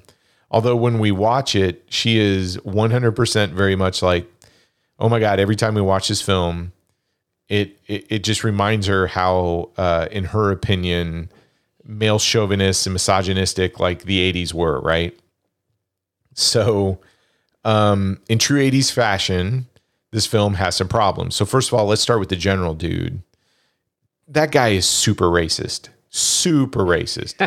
Right in the beginning, when he's getting out of the limousine, he's asking her, is like, why? What side is the chauffeur on? Is he on our side? I mean, just because he's Asian, he assumes he might be an enemy. And then, not just a few minutes later, he's asking the black character if he's listening to Gladys Knight and the Pips. So that's a little problematic. Yeah, Most that's a definitely. little subtle racist jab there. Yeah, and then you get this whole sequence in the film that women can't be in the field, right? They should be making sandwiches in the commissary with their fancy ascots. But Do they say that? They say that, or is that you saying that? No, look, it's implied. He does a really good job of explaining why chicks can't be in the military or his team, that they train as one man or something like that, and women can't think like a man. So, I mean, you can go one step further with all this. Barry Bostwick's character, Ace Hunter, is eye raping the Zara character from the moment he sees her. Yes. Yep. Yeah. But will not let her into his team. Even though the team is like, why didn't you let her in the team? And he's like, I can't let her in the team because she can only make sandwiches. Yeah. But everybody's like, she should be in the team. Well, Dallas says, or maybe it wasn't Dallas, but he's like, she could be your own Florence Nightingale. I like how you say that. That's pretty good. That's pretty good. Now, the most heinous of the things in this film, like if nobody's seen this, you gotta. Okay. I agree. Barry Bostwick's anus. Yeah. No, not. Oh, I didn't no, say. you said heinous. Heinous, not anus. We weren't talking about whatever Jose's phrase is for butt wrappers or whatever. Anus wrapper. I loved Bostwick's anus wrapper. I'm not ashamed. I'm just shamroid. Oh, yeah. All the nations provide resources to Megaforce, including the Ku Klux Klan. So Dallas has his Confederate patch. I assume he's that kind of made me a little nuts. Yeah, he apparently failed history class and was like, dude, that they didn't win. You didn't get to be like your own sovereign nation. They provide all the bags, and they one of their wives cut all the holes in the bags. It's about two scenes away from that, to be quite honest. It's kind of uncool considering the other members wear like their countries. There's a Japanese flag, there's an Italian flag, and then he's got the damn Confederate flag. Well, I guess it's good that the Ku Klux Klan recognized the need for this international force and sent somebody, I guess. I don't know. Oh, yeah. Now the Ku Klux Klan would have been like, this is a new world order and all this. And they're not participating. But back in the 80s, they participated. So it's going to be a mega force. It's the greatest force of all time. There is a line that Persis Kambata gives that always makes me sort of crack up a little bit. Is when she's reading him the riot act in the beginning, she's like, you make us stand in the desert sweating. You make us greeted by cowboy. By cowboy. It says greeted by cowboy. I'm like, what? But anyway, in its defense, the dialogue is awful. or awesome. But in its defense, for all of its problems, it does appear to be very LGBT friendly. Would you say that? I would say so. Yeah. I would definitely say so. The great thing about that line, Jose, is the line after. So that's a comfortable tour you're looking for. I have connections. Yes. At Disney World. Right. I love that you guys can quote this thing. Yeah. But yes. Well, I mean, the dialogue is not great in the film, but it is fun. Or awesome. You stop. But speaking of the LGBTQ thing, I wondered whether Evan Kim and the other guy were maybe a couple or something, and I don't know. I just throwing knives at each other was it was almost homoerotic in some ways too. But it could be. There's a dude with a really nice mustache in this movie too. Well, there are a lot of good mustaches in this. There's some awesome mustaches. There's amazing ascots in gold uniforms, rainbow parachutes, rainbow smoke screens, which I thought looked great. Yeah, holograms. That whole sequence at the end, I was texting you guys, right? I mean, that totally feels like it's coming out of Smokey and the Bandit Part 2. The 100% Smokey and the Bandit Part 2. I love the whole car orgy at the end of that. And I'm going to put this out there. It's probably a bold statement, but Barry Bostwick's guy liner might be the best guy liner I've ever seen in a film. It's so good. I don't know that I've ever seen a more masculine actor dolled up in a film than this one. and look. And I mean that in the best way. No, I mean this as a total compliment, not sarcasm, and look really good. He looked great. He is literally glowing. Yeah. Okay. Yeah. This question is not for Jose because we know. So you ever worn guy liner before? What? You ever worn guy liner before? No. Makeup? Look, this guy would try to do guy liner and would look like, I don't know, Courtney from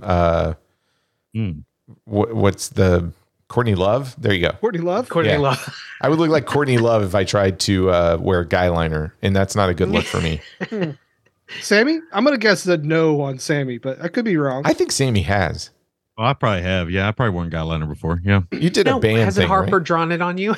Well, yeah, I've definitely. My daughter's definitely put makeup on me and stuff. But I've wore it before. I played music in the '80s, so yeah. Ooh, okay. Can we just sideline for so Jose? What is the secret to guy liner exact? Because how does it looks really good on Barry Bostwick? I am a little jealous. I mean, Jose can. I'm just saying this as somebody who may not know, but I mean, I'm just going to say it flat out. I already said this. Barry Bostwick's eyes are extremely intimidating. Yeah. To look into. So his eyes are already strong. What the guy liner is going to do is it's going to bring that out even more. Accentuates it, man. Yeah. Right? You know, honestly, there might have not even have been liner. They might have just done mascara, honestly. Yeah. Because his eyes are like that. You don't need that kind of. You put the guy liner on usually just for either definition or to make it look, smoky and like rocky or whatever, like a la Johnny Depp in Pirates of the Caribbean or whatever. But, yes. But I think that I think they really just did mascara on him because he's got the lashes and the intense eyes. Yeah. Really? Okay. I just assumed it was guy liner. It looks so good. It's funny. Yeah, it's funny when I think of movies from the '80s in this period, and of course, '82. I'm all of 10 years old, or 11 years old. Yeah. Right. Yeah. Now, actually, I'm 9. Jesus, I'm even younger than that. So I'm watching this and I'm thinking to myself, all those films I loved from that era. And, there was always this kind of glowy, kind of Vaseline lensed kind of approach to these films. I don't think there's Vaseline lens approach here. I just think that Barry Bostwick, the way he's shot and the way he's dressed, he just glows. Well, the gold suit helps. Yeah, it does. But it's kind of unbelievable how much he kind of pops and stands out in this movie. And that was probably one of the wisest choices Needham made because, you got to make Ace Hunter this superhero, this almost invincible hero, right? And you got to think, we didn't know how to make action films the way we make them now then. So Needham did what he could do. He made him stand out. He gave him a unique outfit. He gave him the blue headband, which makes him stand out all the time. His hair is amazing. I agree with Jose. It's I don't know if I've seen a more coiffed mane in any film. I mean, he looks like a strong walking lion. Plume of masculinity. Yeah. This makes John Travolta's hair in Staying Alive look like shit. It does. If there was a hair off, he would lose. It makes Leah Thompson's hair and Howard the Duck look tame. Yeah. Oh yeah. I mean, it's amazing. It's an amazing like male hairstyle. I mean, like I was just blown away by it. And when the wind blows, I'm looking at his hair. I'm just like watching it. I'm like, whoa. How's it not moving? No, I'm just kidding. Yeah. I'm like Jeff Spicoli, All right, Hamilton. I love this film. I really do. And for me, it's almost critic proof because it is a part of my childhood. But at the same time, Brad's probably gonna. If we were in person, he would throat punch me right now. Oh, I actually think there's some competent filmmaking there. Oh my God! No, listen, hear it. Listen, Linda, listen. Linda, you can come at this and go, people didn't know what the hell they were doing. I almost think that's not necessarily true. Like, I think Hal Needham knew we're making a film about some military that has motorcycles and cars and things are going to blow up.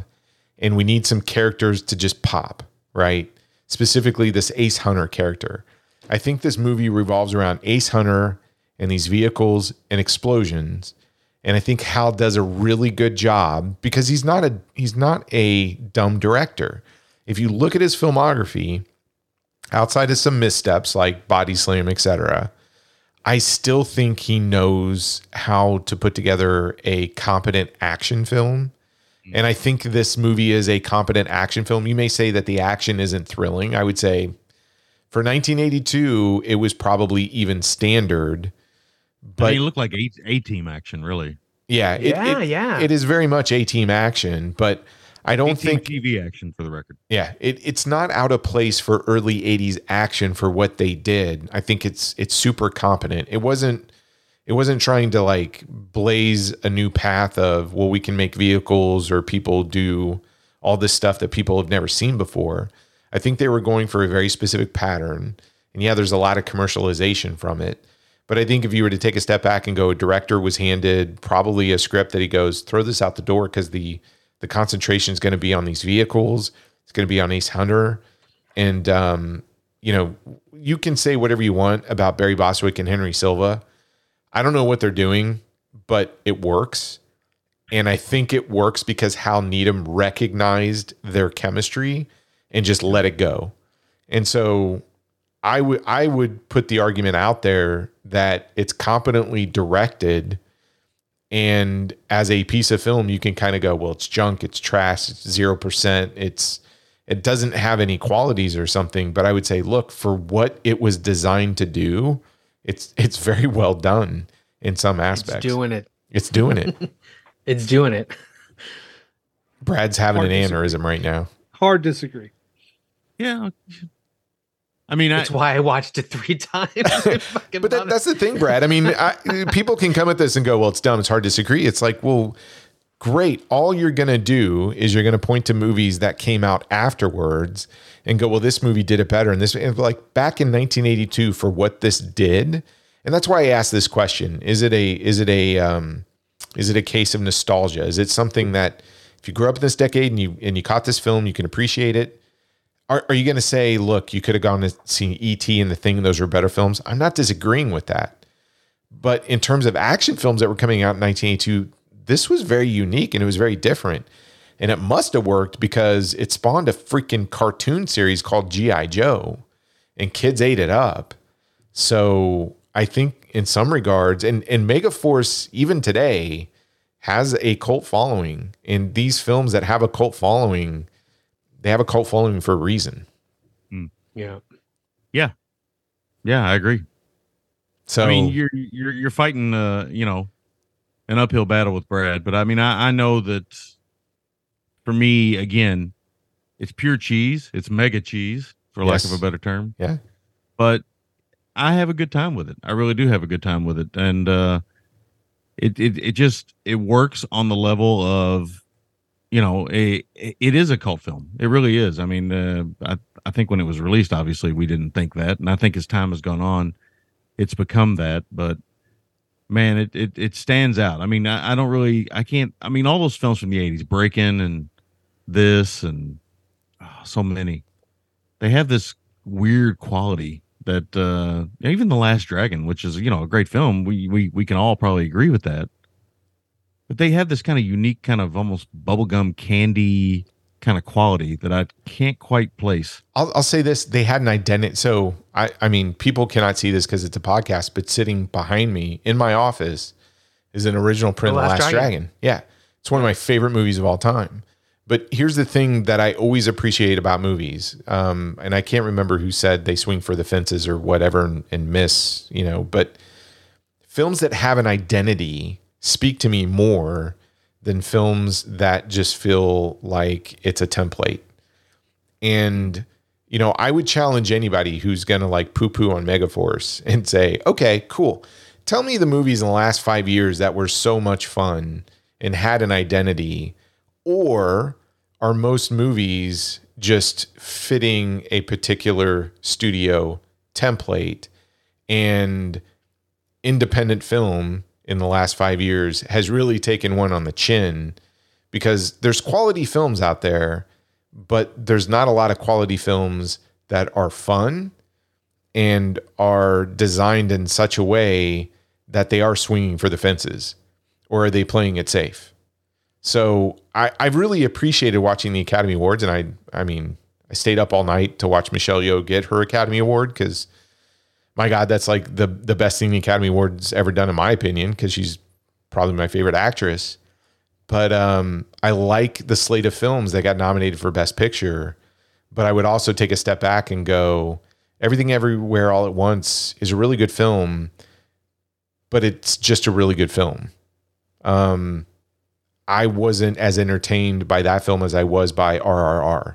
RRR is the closest film I can think of in the last couple of years that even matches an identity that something like Megaforce has. And I probably, some people are going to go, Troy, you're an idiot. But seriously, if you've seen RRR and you've seen Megaforce, I think they have more in common than they do different in terms of they're just bonkers in some regards. Yeah. Wow. Brad's look. My brain is broken. All right. You got Did the we light do it? now, Did Troy. we- let's wrap it up.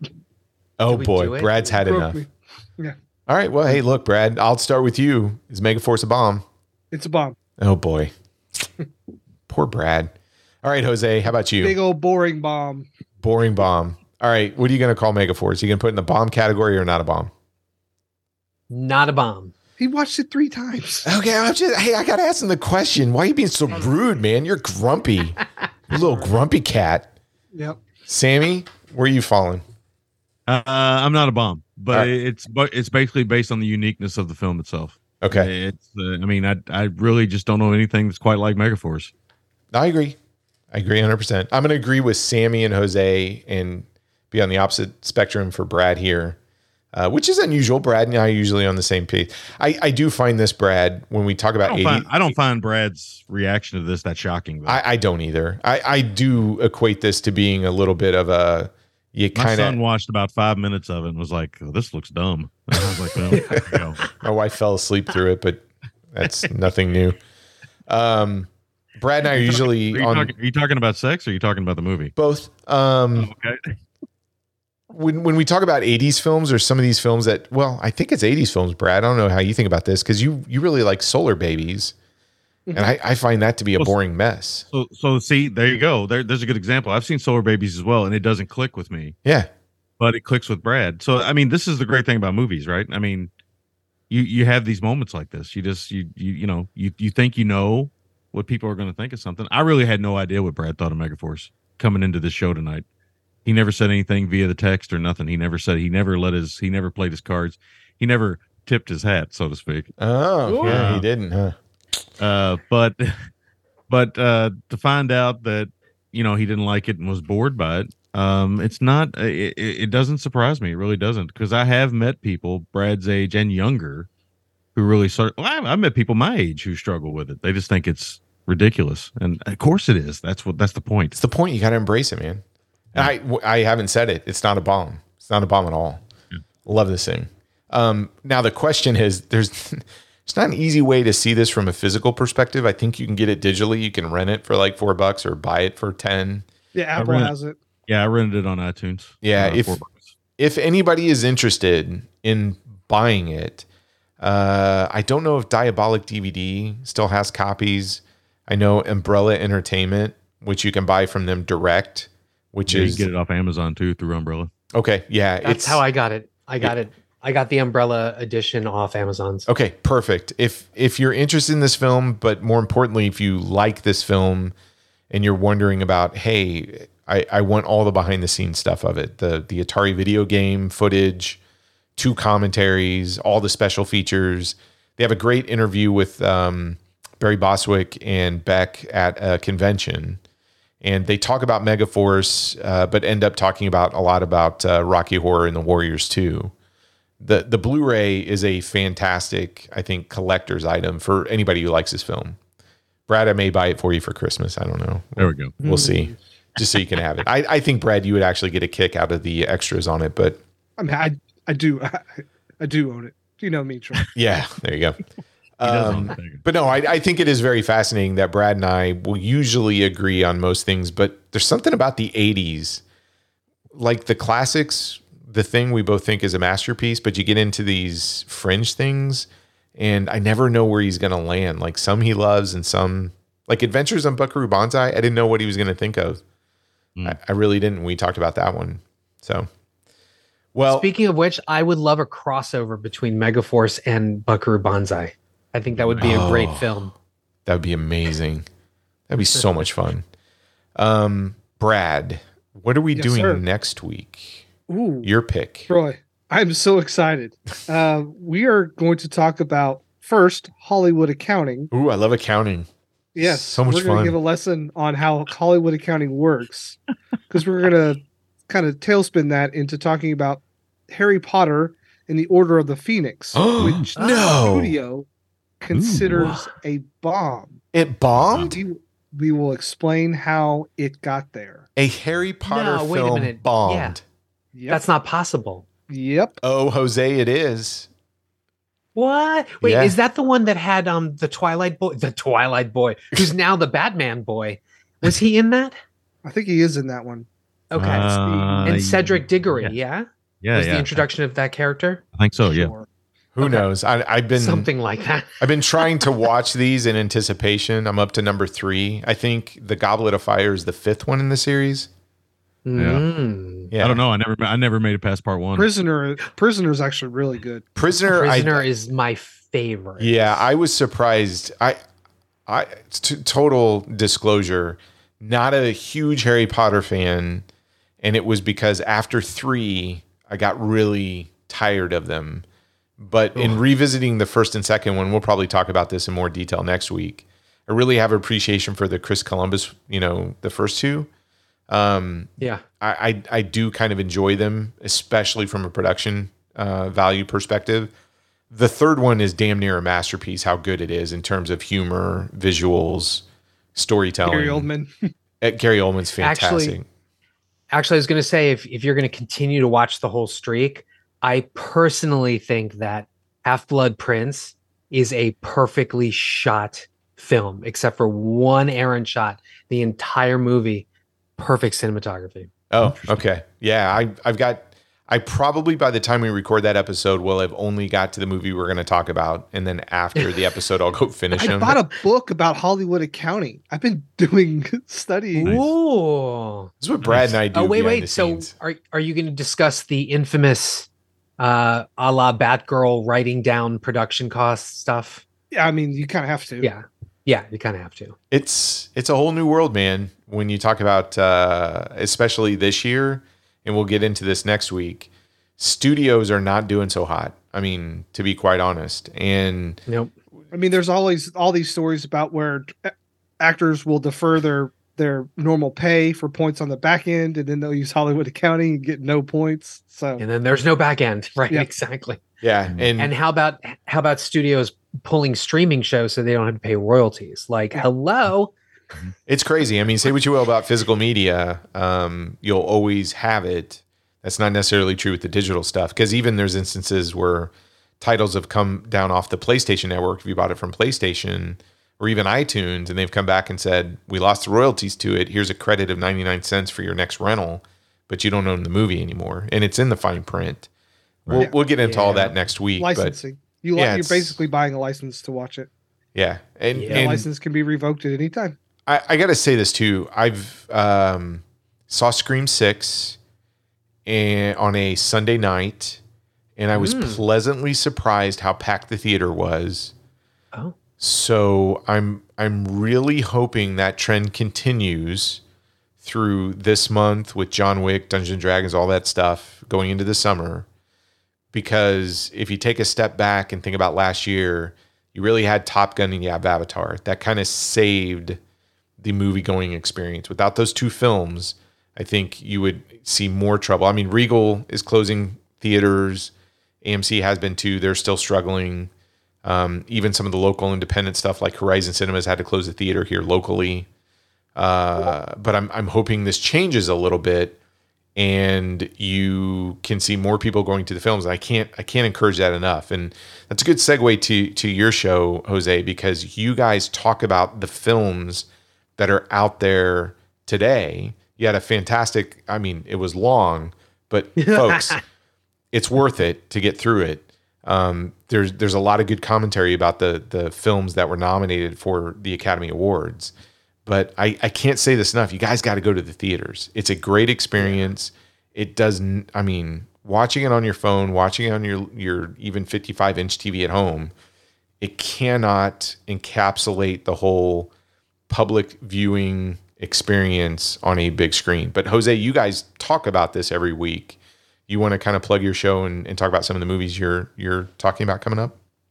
Absolutely. And actually, I was going to say that I have a spin-off show where it's just me reviewing a movie. And I always close it by saying, get to the theater, support exhibition, because if that doesn't happen, there's still a chance that could go away. I mean, I think people were thinking, after the pandemic, all the movie theaters was just going to slow down, or I'm sorry, shut down. But we need to get into the theaters and support it so it doesn't go away. And speaking of which, you saw Scream 6. We are reviewing Scream 6. That's coming out Thursday. Troy, I'm interested to hear what you think after you hear our opinions, because I'm a huge, passionate Scream fan, and I'm probably going to take heat over what I said in that episode. Well, full disclosure, on Sunday, I did not see Scream 5 last year. So the family and I sat down to watch 5, and then we went to the theater to see 6. Oh, okay. So I'm curious to what you guys, and it's funny you say that. My favorite movie theater in Baltimore is the Parkway. That's where they hold the Maryland Film Festival. It's closed now. So the plans are for it to reopen next year because it just was not able to sustain its business model with the low attendance. I'm hoping that changes when people get more comfortable. But I agree with you 100%. Like, go see these films in the movie theater. Scream 6 was a good time, and I'll just share this little anecdote. There was a group of teenage kids sitting in the back row watching Scream 6. And I know some people like to go to movies and it's got to be quiet and you hear the theater, etc. There's nothing like hearing the, reaction of teenage kids in a horror film. It really, for me, adds to the movie going experience. It's a lot of fun, and they seem to enjoy Scream 6 quite a bit. So, Sammy, Gentleman's Guide to Midnight Cinema, I think you're coming back in April, but what's going on over there right now with our good friend Big Will? Will, he's over there. They're over there doing what it was a planned month we had this month. We called it No Murder March. Mm-hmm. Yeah, and, I remember that. I was excited about it, but some things came up and I couldn't be a part of it. But Will is just kind of keeping the flame lit, as he always says when in messages to me. And they're doing stuff like they did Kogonada's Columbus this week, and I think they did Swing Girls. Mm-hmm. Yeah, Swing Girls, the Japanese film. The week before, Japanese film. So we're what we tried to do was, because murder is such a strong topic in most filmed entertainment, if you think about it, in one way or another, we were going to try to do films that had no murder, and it's more challenging than you think. Yeah. So anyway, it was a fun experiment. Unfortunately, I didn't get to take part in it, but I think we might keep it around. We might do it again next year. It was kind of fun. That's awesome. Yeah, but I should be back in April. I'm just trying to get my feet back on the ground and get back to a scheduled doing a scheduled podcast, as you three know, is not easy. And if you got certain things going on in your life, it's really not easy. So, I just need to step away for a while. But I committed to some things with podcasters, and I'm a man of my word. So I enjoy coming on here, and I enjoy helping you guys and being part of this. So, well, you did commit to one thing, Breaking Brad. We got an episode coming up. Yeah, oh God, yes, that's right. What are we doing for the next the March edition of Breaking Brad? Brad, yeah, we have to record that soon, so I have to watch that movie. We are watching LaQuisha. It's on Tubi. Yeah. Is anybody going to watch Soul Man before that, or in conjunction? I don't think that's available to stream, honestly. Yeah, I don't know if it's out there either or not, but I can tell you this, and this is, I don't know what this says about me. I've seen Soul Man so many times, I don't need to see it again. I basically got it memorized. I'm going to crack open my DVD of it. What do you think C. Thomas Howell thinks of that movie now? That's a good question. C. Thomas Howell's an interesting guy. I bet he's probably got some opinions. Uh-huh. But I bet he don't want to be interviewed about it. True. Uh-huh. Exactly. Okay, so we still have some picks that we need to do this year for Breaking Brad. We still have a pretty open slate for the rest of the year. Oh, I got to say this. I don't know if people have been paying attention. There's something going around with this podcast, which is really weird. Yes. We seem to talk about a film, and then about a month later, all of a sudden, the studio comes out and goes, "Hey, here's a special edition of the film that we talked about." It happened a few times last year, and then we kicked off the year. We did Staying Alive. That was the first film, and then found out there's a 4K edition of that coming out here this spring. Brad, our trend has not stopped, has it? Yeah. And then we did like Miami Vice. That's coming. A new special edition of Stone Cold. Yeah. Yeah. Right after I just bought an edition of Stone Cold, you sneaky bastards. Yeah. Yeah, it's been kind of Miami weird. Vice. Yeah, so Miami now I'm not Vice. gonna. Isn't So here's that what the- it is. The director's cut and the Theatrical will be on theatrical a in the same single disc through Walmart exclusively in a steelbook case. I'm convinced something's going on. So from now on, when I come on the show, I'm not buying any damn thing until a month after I'm on the show. Dude, your show makes me buy so much shit. It's ridiculous. I know. So the fall, look for the fall. If the fall gets a Blu-ray release or like a 4K release coming up soon, I don't know what I'm going to do. I'm buying a lottery ticket every day. Yeah. Even a digital release at this point for something like that would be pretty insane. So Yeah. I've appreciated all of the messages, social media posts, etc. when we did the fall. We've had a lot of really good feedback from that film. I'll say this: if Loquisha gets a 4K release, I'm going to jump off a roof and see if I can survive. That's next. It's only digitally available or on Tubi right now. That's crazy. By the way, I also just wanted to say Soul Man is available to rent or buy on Amazon Prime. There you go. So guess what? I will be buying on HD for $7.99. Ooh, that's too much. I would love to, I would love to sit in a room with you three and watch Soul Man. I would too. That would be fun. We need to make that happen someday. Brad, if somebody wants to recommend a bomb for us to review, somebody sent in a recommendation a couple weeks ago, Atlantis, and we moved some stuff around, and we're going to talk about it here real they soon. sweetened us up with their email too. So They did. That was a good email. But how did they get a hold of us? yeah, that's notabombpod@gmail.com, or you can head over to notabombpodcast.com and hit the contact us button. Leave us feedback or suggestions there, or you can go to Facebook, Twitter, Instagram, all that good stuff. Yeah. And please go to the website. We have a bunch of podcasts listed that you should be listening to. I don't know if you want to read through the list real quick, Brad, or do you know off the top of your we head? have Gentleman's Guide to Midnight Cinema. We have Watch Get Plus, the VHS Files, Night of the Living Podcast, the Backlook Cinema Podcast, and the Mixtape Podcast. Yeah. There's so many good things. I know there's not enough hours in the day to listen to everybody, but try and squeeze it in. There's some good stuff out there.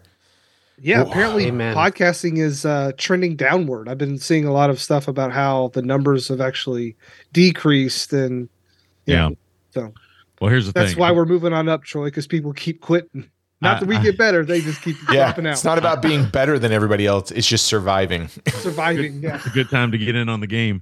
Look, I've been doing it for almost 15 years. It comes and it goes. Yeah. No, I appreciate these moments. I gotta do a shout out to Brad too. I don't think either of us thought we'd be doing it this long. It really started as a COVID project. We're like, hey, that podcast we did, let's do it again because we're stuck at home. But I gotta say, I mean, not to brag, I got the greatest partner when it comes down to planning, to moving the schedule around. Even when I get just a crap day and I need help on something, Brad is always there. It is an amazing partnership, and I could see us doing this for a while just because we work so well together behind the scenes on this stuff. Totally. It doesn't feel like work. It feels like so much fun just spending time. I need this from escape from work, so that's another reason why we do it. So and I love the fact I actually ran into somebody. I'm always amazed when somebody at work's like, you do a podcast, don't you? And you're like, yeah.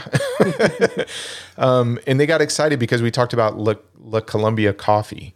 So, and I'm like, well, yeah, Brad introduced me. And then they're like, well, you got to try the cold brews.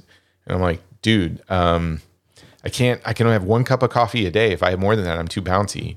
This person's really pushing me on the cold brews. So I might have to try that out, Brad. Have you tried the cold brews yet? I don't like cold brew at all. I like my coffee right at 212 degrees. But they swear by these cold brews. And I like my coffee like I like my men, black and hot.